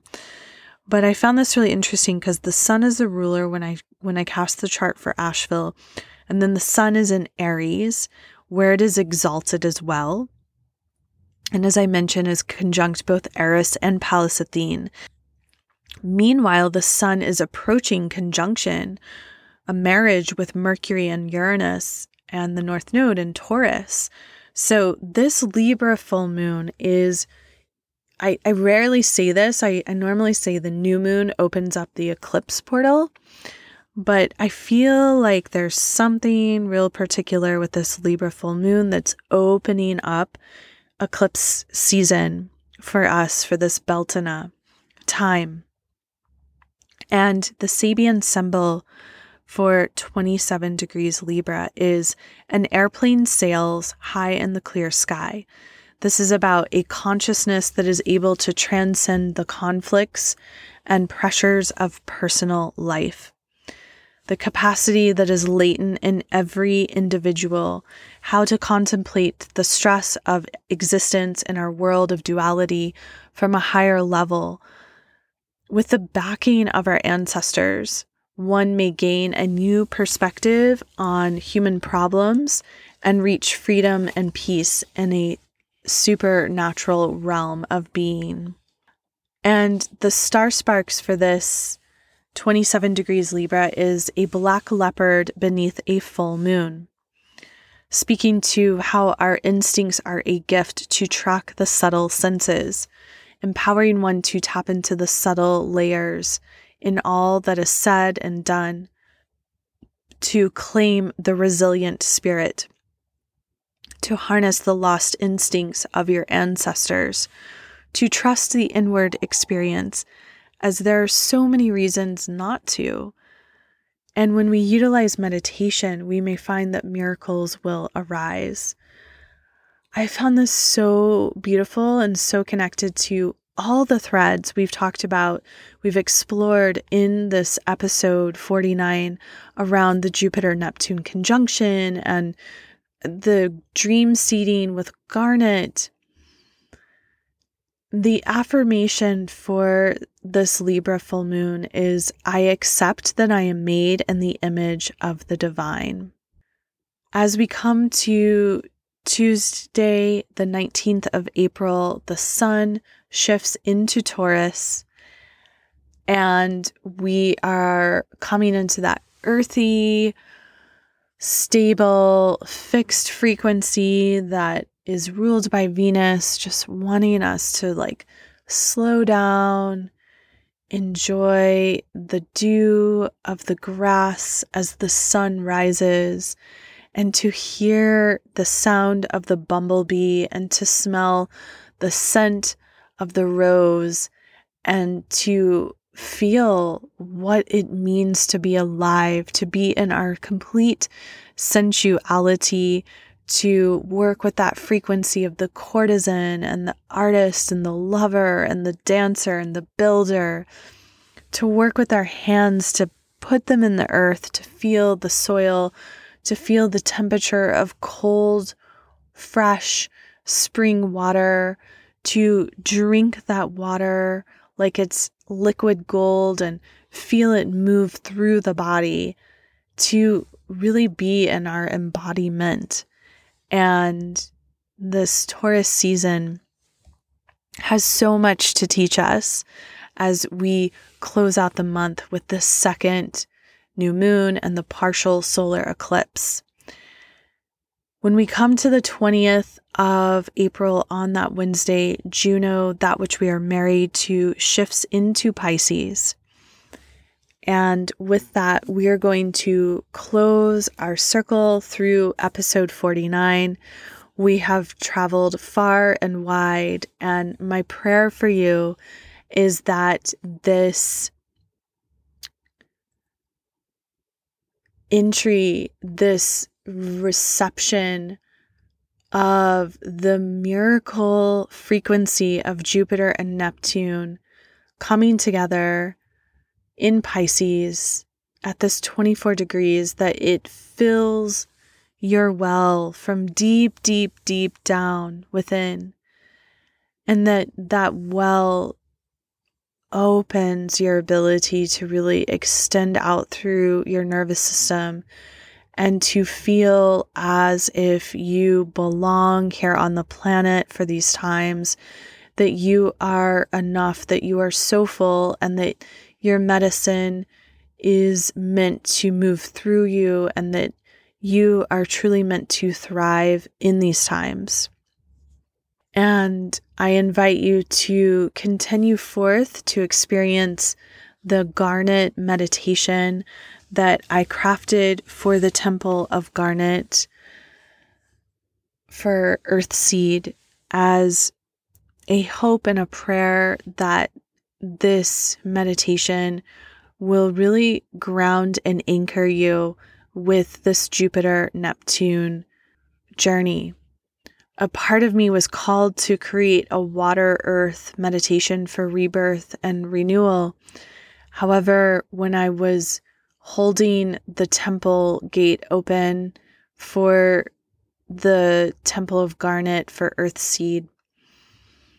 I got the real strong message that this needed to be shared with many, many people, because as we look to some of the special frequencies of this Jupiter-Neptune conjunction, we can see that it is so powerful, and it's going to take us into the year of 2032. And the more grounded and present we can show up for this medicine and this encounter with these benefic, beautiful planets that want to support our vast spiritual growth, we are really able to consciously architect this new earth as we take sacred steps forward in our lives to create practical embodiment. May there be peace to the east. May there be peace in the south. May there be peace in the west. May there be peace in the north. May there be peace deep, deep into the heart of Mother Earth. May there be peace that extends up and out through the cosmos, so vast, so far, so wide. And may there be peace deep within your heart. And so it is, and so it is, and so it is. Ashe, blessed be.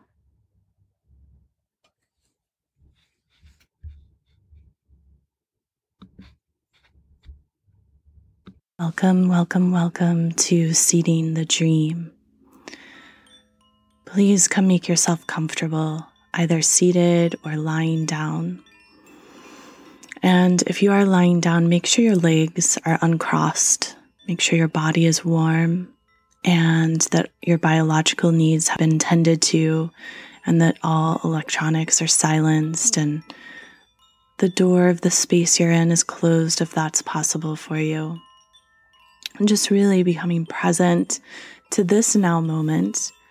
And I'm going to invite you to place your hands into a mudra, an earth mudra, which is called Prithvi mudra. You're going to place the tips of the thumb and the ring finger so they touch one another using a light pressure. And you're going to do this with both hands, extending all of the other fingers. And this is a very grounding mudra. You can do it up to 15 minutes, 3 times a day. It's going to assist you with anchoring into your root chakra.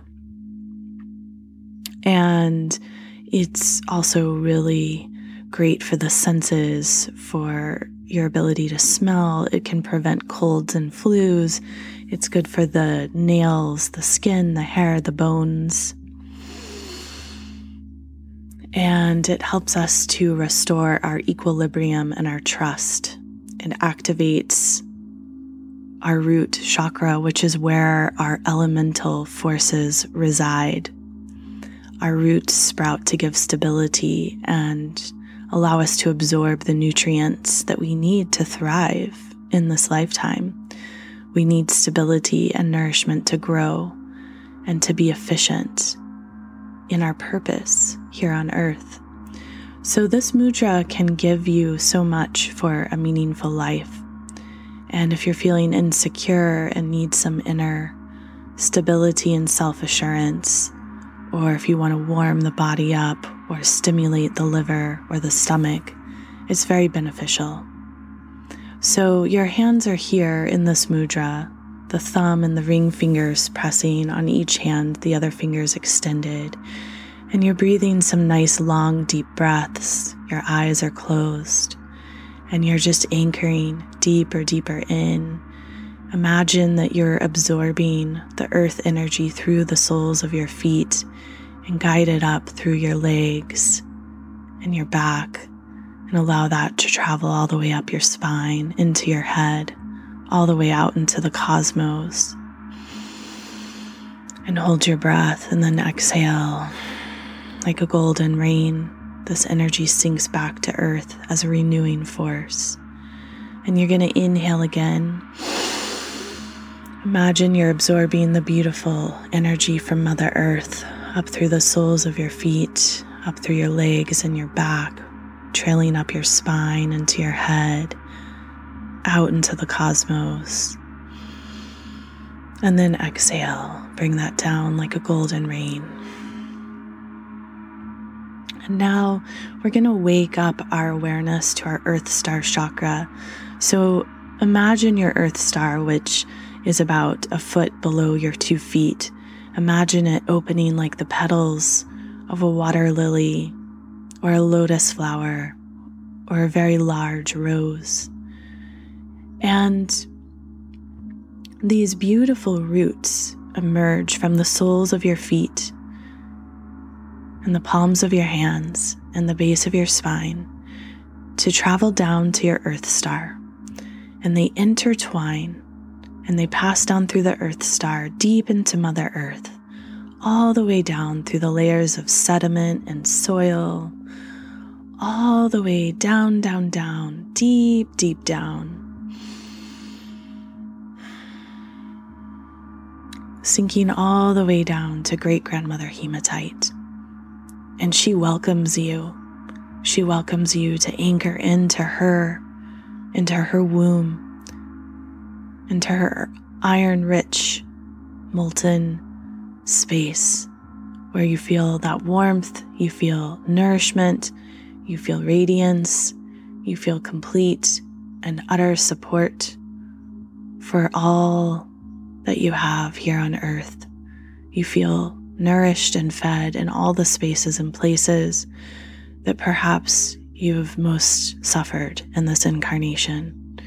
Great-grandmother Hematite really wishes to feed you and love on you in those spaces.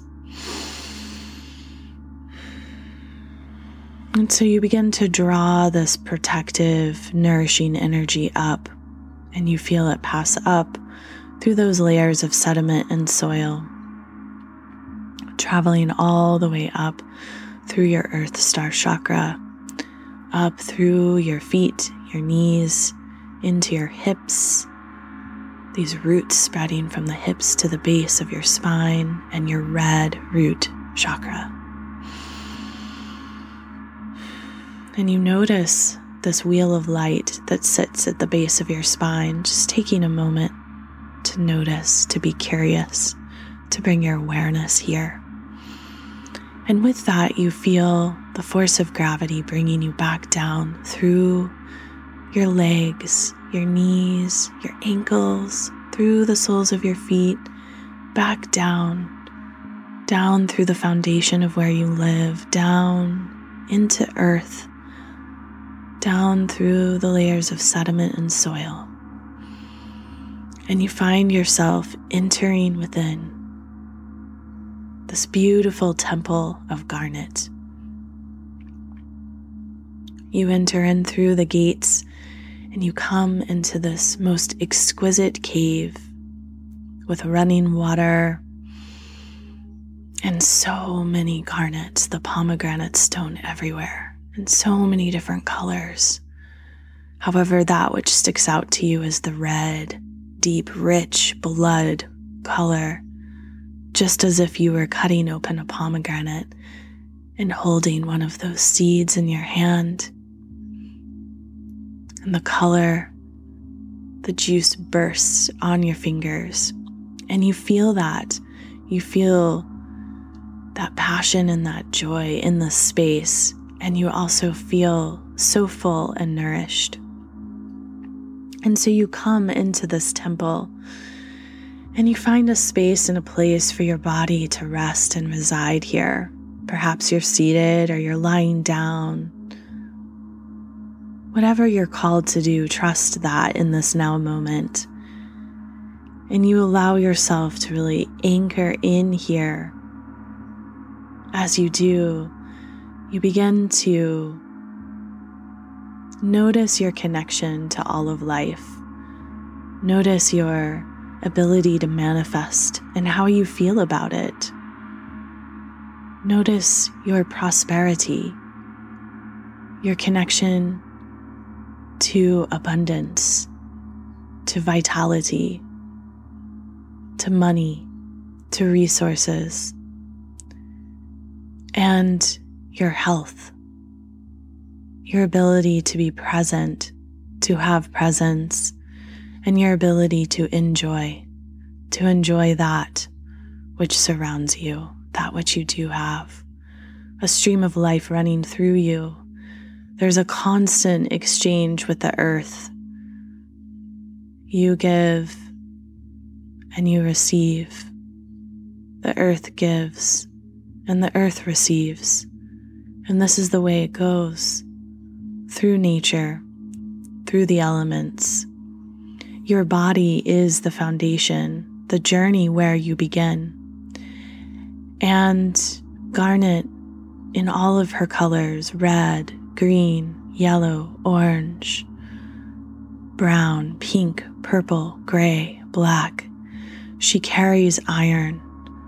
She carries manganese. And these come together to create this deep nurturance and stability, helping to free you from any entanglements, to be unbounded, to resort to coming up with solutions to resolve conflicts between the self and the world. Garnet teaches you that you are strong enough to endure that which is before you. Her red, iron-rich blood loves to be on your navel or below your navel, touching your body. Garnet invokes the reality that you are alive, you are juicy, you are passionate, you are luscious, you have blood pulsing through you, and that blood is life. It is literal life. And within that blood, there are so many codes of information, ancient codes that go all the way back to your ancient indigenous ancestors, and many other codes from those who have come before you that you've known. And most likely you've known many of these codes that have been distorted through time and space.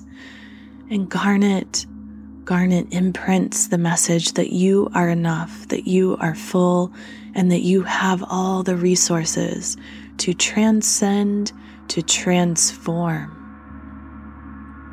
that which is before you, that which you feel that instinctual desire to shift. This is the medicine of Garnet. Garnet moves blood, allowing you to express feelings that have been bound, that have been hidden, that have been repressed. Garnet moves the blood where we have been listless, where we have been disassociated, where we have been stagnant, where we feel stagnant, where there has been trauma and depression. Garnet moves these channels, opening the blood, opening our liver, our heart, and our kidneys. Garnet assists with healing hormonal imbalances and bringing in so much beautiful passion into our lives. This is very much a grounding and a strengthening stone and crystal. It's also very stimulating to our root and our crown, so we can have a free flow of energetic movement. Garnet allows us to regenerate our emotions and our intellect.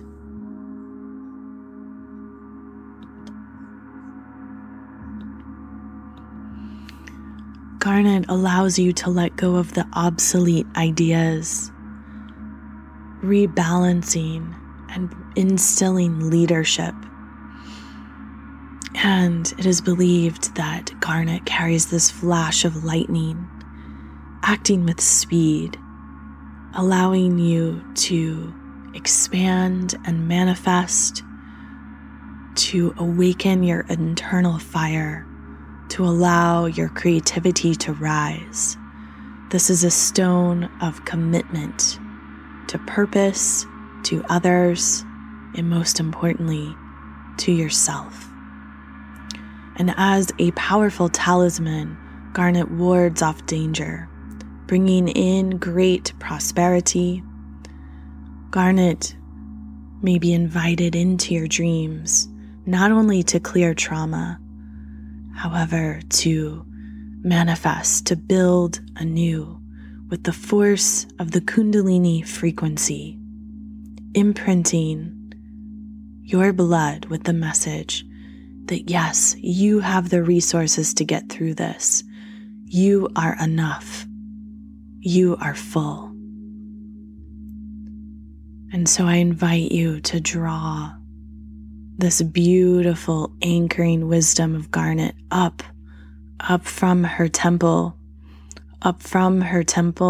bringing your awareness back up through the layers of sediment and soil, up through your Earth Star chakra, up through the soles of your feet, up through your knees, and the rest of your legs, up into the hips, and up to the base of the spine, where that red root chakra, Muladhara, sits, the chakra of matter, survival, and form. And see this wheel of light. See this wheel of light, the beginning where we ground, where we honor the body consort as the body temple. Grounding to the earth with food, literally taking in the fruits of the earth, consuming with that consciousness, sensing that ability to smell, to be present, a willingness to be honest and real to what is here and now, anchoring into your security, your ability to survive and thrive, the foundations of self. So noticing the space right at the bottom, the base of your spine, in between the anus and the sex organs. Notice the space of security and loyalty, stability, and healthy elimination. And feel the awakening, the frequency of the Kundalini being integrated here and balanced in the red root chakra, where the two frequencies of prana and apana come together. Prana, that life force that we take in, and apana, our ability to gracefully and elegantly let go. Mutual reciprocity. We give and we receive. We give and we receive.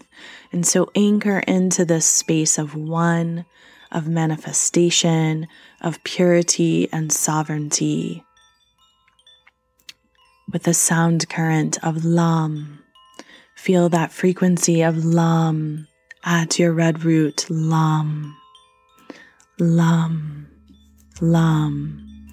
And notice the 4 red petals open like a beautiful rose. Open and anchor into Mother Earth even greater with the assistance of Garnet, just like a beautiful new moon beginning a new cycle. Just as we sit in the frequency of Yule, the seed being planted, what are you seeding with Garnet?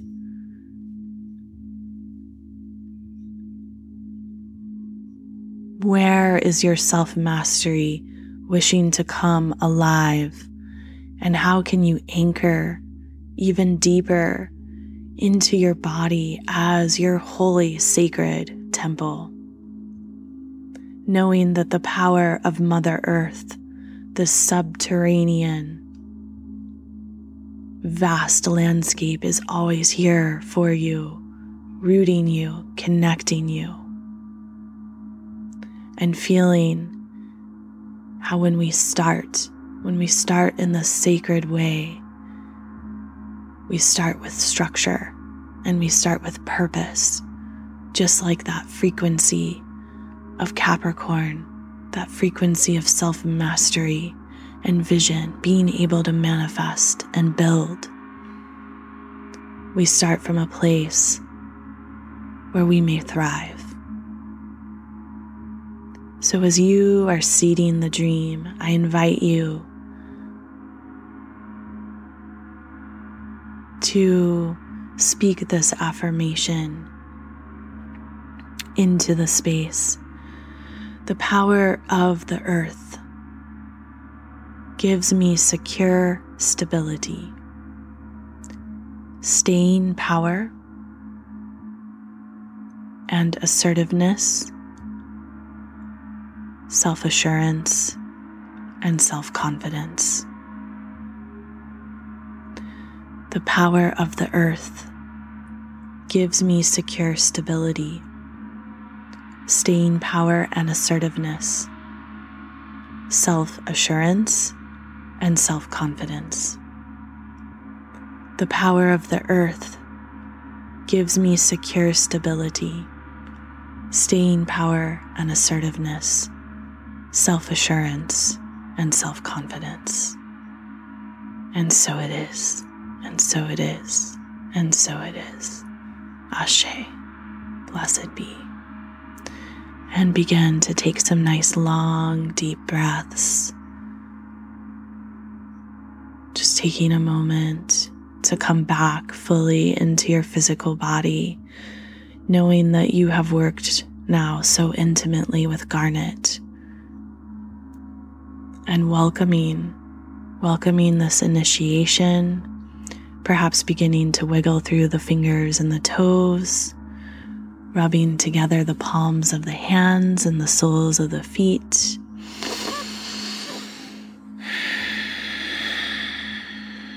Breathing nice long deep breaths. And I invite you to just take your time coming back up to sit. And if you have the space, taking a moment to have a journal and a pen and reflect on your journey with Garnet. May you thrive as you seed your most sacred, potent dreams, and may you bring them into rich manifestation in service and devotion, giving and receiving in mutual reciprocity with Mother Earth.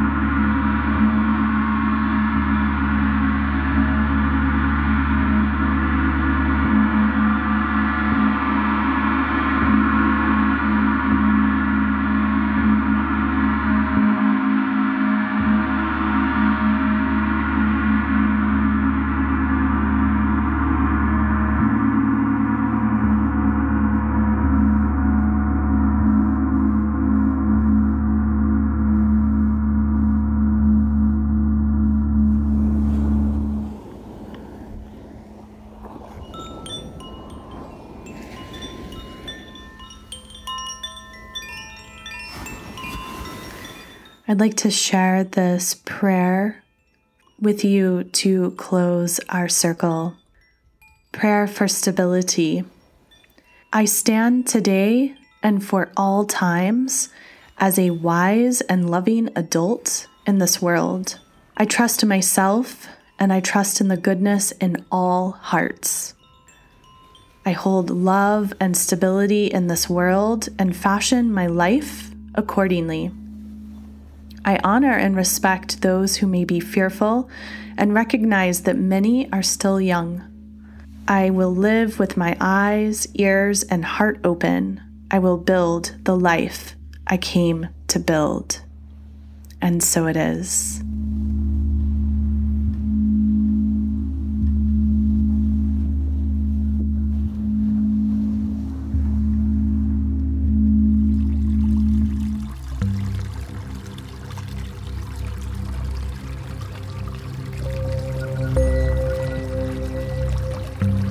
Dive in with me at earthseedtemplearts.com, and you can follow me on Instagram at earthseedtemplearts. Thank you so much for sharing sacred space. My prayer is that we as individuals awaken to the reality that each one of us is a hologram for the collective. By being fierce in our authentic truth, we have the opportunity to elevate life on this exquisite planet Earth. Crystallize your medicine.